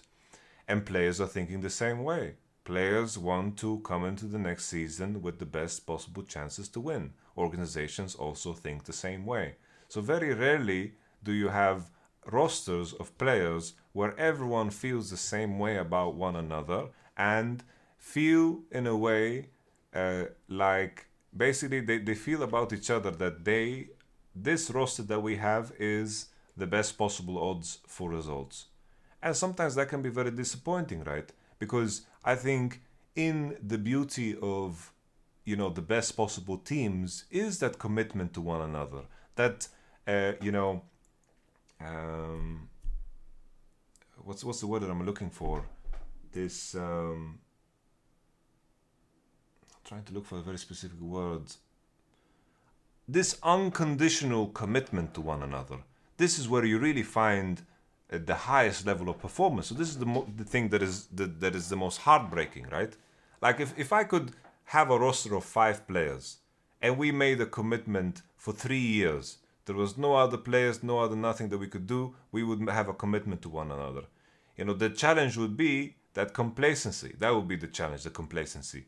But if you manage to piece it together just right, to have that commitment to know that every single day that we are building and growing towards something, and is not something that is just short-term results driven, maybe we could achieve higher highs. But we see how the community reacts. We saw how the business side of esports works too. Everyone is focused on short-term results. And that's why you rarely see rosters sticking together. Because in that as well, in the losses, in the turmoil, you also feel the heat of the burning kitchen that is esports teams.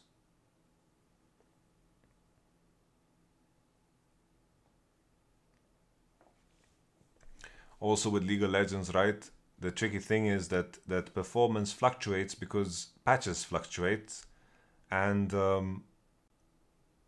that's the main thing. You can't expect players to be playing insane all the time, and sometimes some players have insane years, and then the next year they are not performing as good, and sometimes players that potentially didn't perform as good are performing even better the next year, right? Because performance fluctuates. It's the same thing, right? Jizuke won the All-Pro mid laner in EG.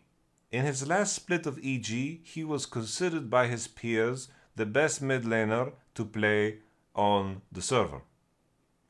In playoffs, EG had a very hard time and they couldn't figure out their wins, and Jizuke had moments where optically didn't look as strong as he did in the regular split. But people forgot very quickly his performance in the regular split for some damn reason. When in reality he completely fucking 1v9 that split. And then what happened? He couldn't find a team in LEC or LCS. And that's the harshness of this fucking business. Everything is fucking short-term driven. Everyone has the memory of goldfish, because the news cycle and the information that goes through our eyeballs into our brain is just the amount of information that is available there, and the news cycle of how everything is, the focus shifts and the recency bias, everything is all over the place for us humans. We are not ready to navigate ourselves as human beings in this world. And esports is, of course, a hyper intense version of that, because it's a medium that was created in this world,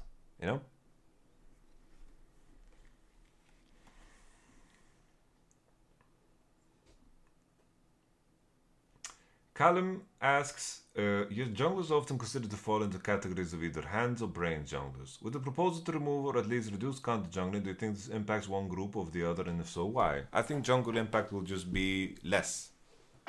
Which is very boring. I think anything that makes the game easier to play, I think is uninteresting for my personal idea of the game. I understand why they do it. Like they do it, of course, because they want to make jungle more accessible. They've tried. They try to buff random champions like fucking Blitzcrank and Brand and Morgana Jungle and Darius and Garen and this type of shit I don't like, because they're just fucking throwing random shit on the wall, because they want to create an environment where anyone would want to jungle. They want to make jungle into a role that just allows you to play any champion that you love to play and just use jungle as a supplemental. It's like a fifth champion in your team composition. That's what they are turning jungle into. So the junglers that will be strong are the ones that still, I think jungle skill is going to matter, right? And jungle expression and so forth, and team coordination is going to be skills that are still very relevant. But I think that it will be the players that have the biggest champion pools and are very good mechanically will be a lot more interesting. The hands and the brains thing, it's like there are some players that are good mechanically and path bad. There are champions. There are some people that path good but are mechanically trash, and there are some champions that allow both of these players to cover both, but a good jungler manages to do both. So when you see a jungler that is capable of playing Sejuani and capable of playing Graves and capable of playing Maokai and capable of playing Kane and capable of playing anything else, Nidalee, capable of playing Karthus, capable of playing Poppy, then you know that you have a complete jungler. Because this idea of carnivore and herbivore jungler, this is all the same thing as people saying, "Oh, this is a passive AD carry. He's a cleanup AD carry. He's a defensive player. He's a weak side." These are all just you know these are signs of weaknesses of a team.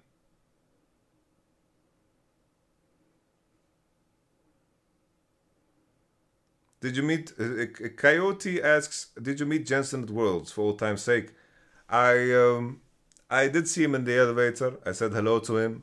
I asked him if he's gonna play WoW Classic. He told me he's gonna play on North American server. Then I told him to go fuck himself, and that's it. He's a good dude. Jimmy asks, who has the biggest say on draft when you're on stage, the player or the coach? It depends on the situation. Depends on like the feeling of level of conviction in the moment, and it's a very democratic process where, in the end, as you commit into a moment, you give space to one another and so forth.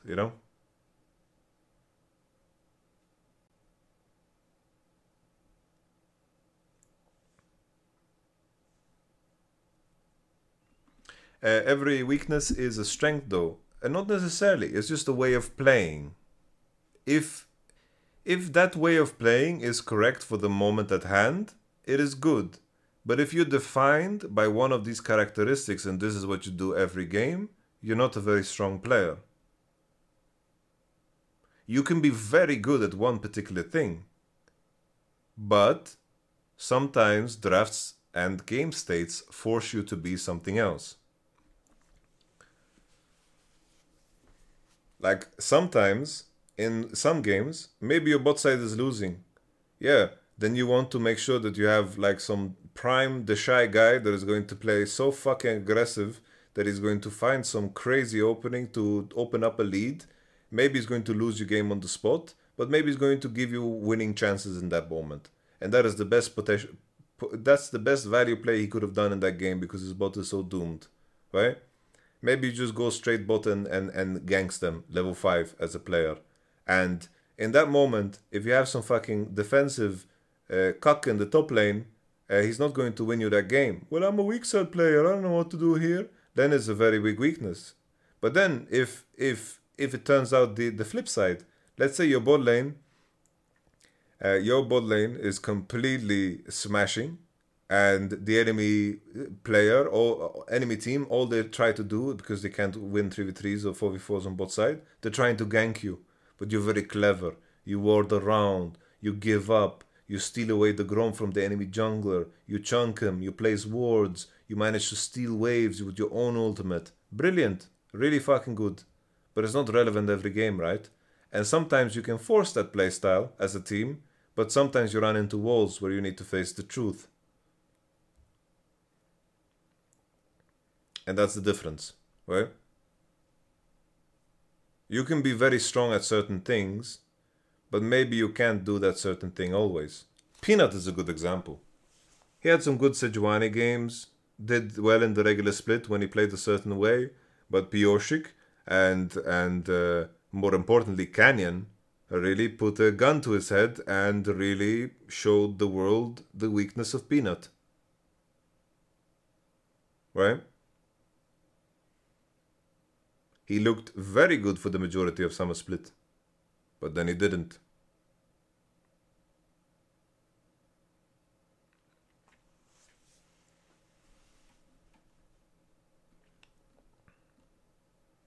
How many retweets for an OnlyFan? I don't know. I asked my agent to have conversations with them, but nothing Nothing came out of it. I don't know. Gappy asks, best players you have ever worked with. So it's a long list. Like, best players I ever worked with. You know, the first people that come to mind is just, you know, the majority of this roster. Like, I think this roster is amazing. Each individual is fucking amazing. Like, Humanoid is insanely smart about the game. Very unique character. Haley is the crazy scientist, you know. He has also opened my mind in regards to many topics as well. Upsets, I think he's a super talent when it comes to the AD carry position. Super talent. Wunder, what an absolute fucking engine to work with. Razork, the terms of the amount of growth, you know. The way Ivan takes criticism and takes it on the chin and does his best with it is truly good. Sometimes he can be a lazy fuck, but that's okay, you know. He's growing still. He's a young chap. He has a lot of potential. From past players, there's many, like there's Nukdak, Yankos, Chizuke, Kabushard, Fate, Summit, there's Gorilla, there's, you know, I played personally with Reckless in the past, but I have very vague memories of him, so I shouldn't even list him. Doesn't make a lot of sense. I was just kind of name dropping. Kind of regret that I name dropped. I feel kind of cringe.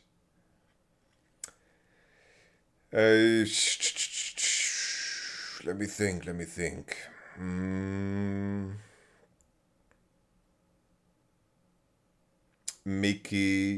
Mickey's a good one.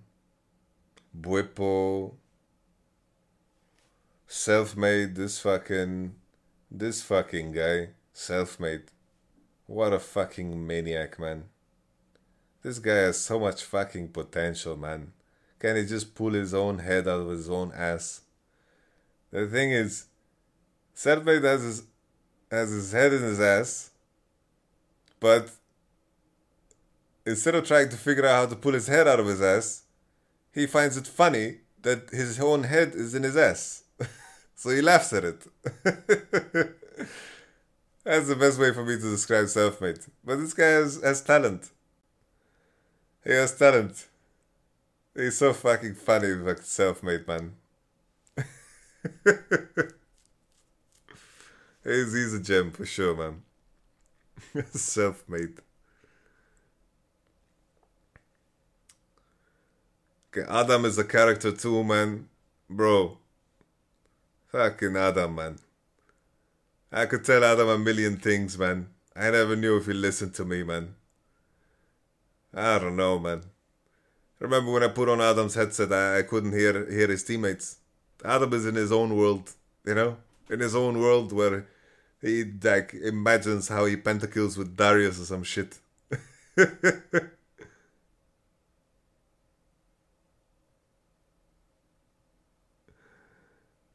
There's Niski as well. Niski. Niski would be... he's too funny, man. We could be... I remember this moment. We were sitting at the table with Niski, like...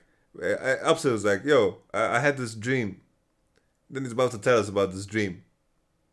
And then Niski comes into the room. I also had a dream, by the way. And we just look at him. And we're like, are you gonna say about your dream, or did you just want to jump in and say that you also had the dream, by the way? And we just started laughing. Funny, Niski and Ivan, they did the same thing at the beginning of the split. And I was like, I will have none of this. Niski's like, my coffee is so fucking bad today. I'm gonna grief today. I'm gonna run it down. And I'm like, what the fuck are you saying? The quality of the effort of the person at Starbucks is going to define what you make out of the day. So I tell Niski, I was like, okay, Niski, LEC finals. I look at you. I see that your coffee has a different shade of brown. Should I be thinking, oh shit, we're doomed because the Starbucks person fucked up? Come on, Niski. This is early in the season. Same thing with Ivan. Had to do content in the morning. Today is gonna be grief day. Fucking take control of your fucking self. But these guys don't do this shit anymore. I can tell you that much.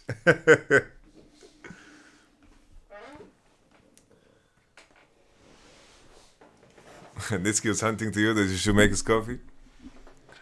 Nah. Okay, I think that's it for today's Voice of Yamato. I think it's time to play some League of Legends. Thank you very much for watching. This was a long one. Peace.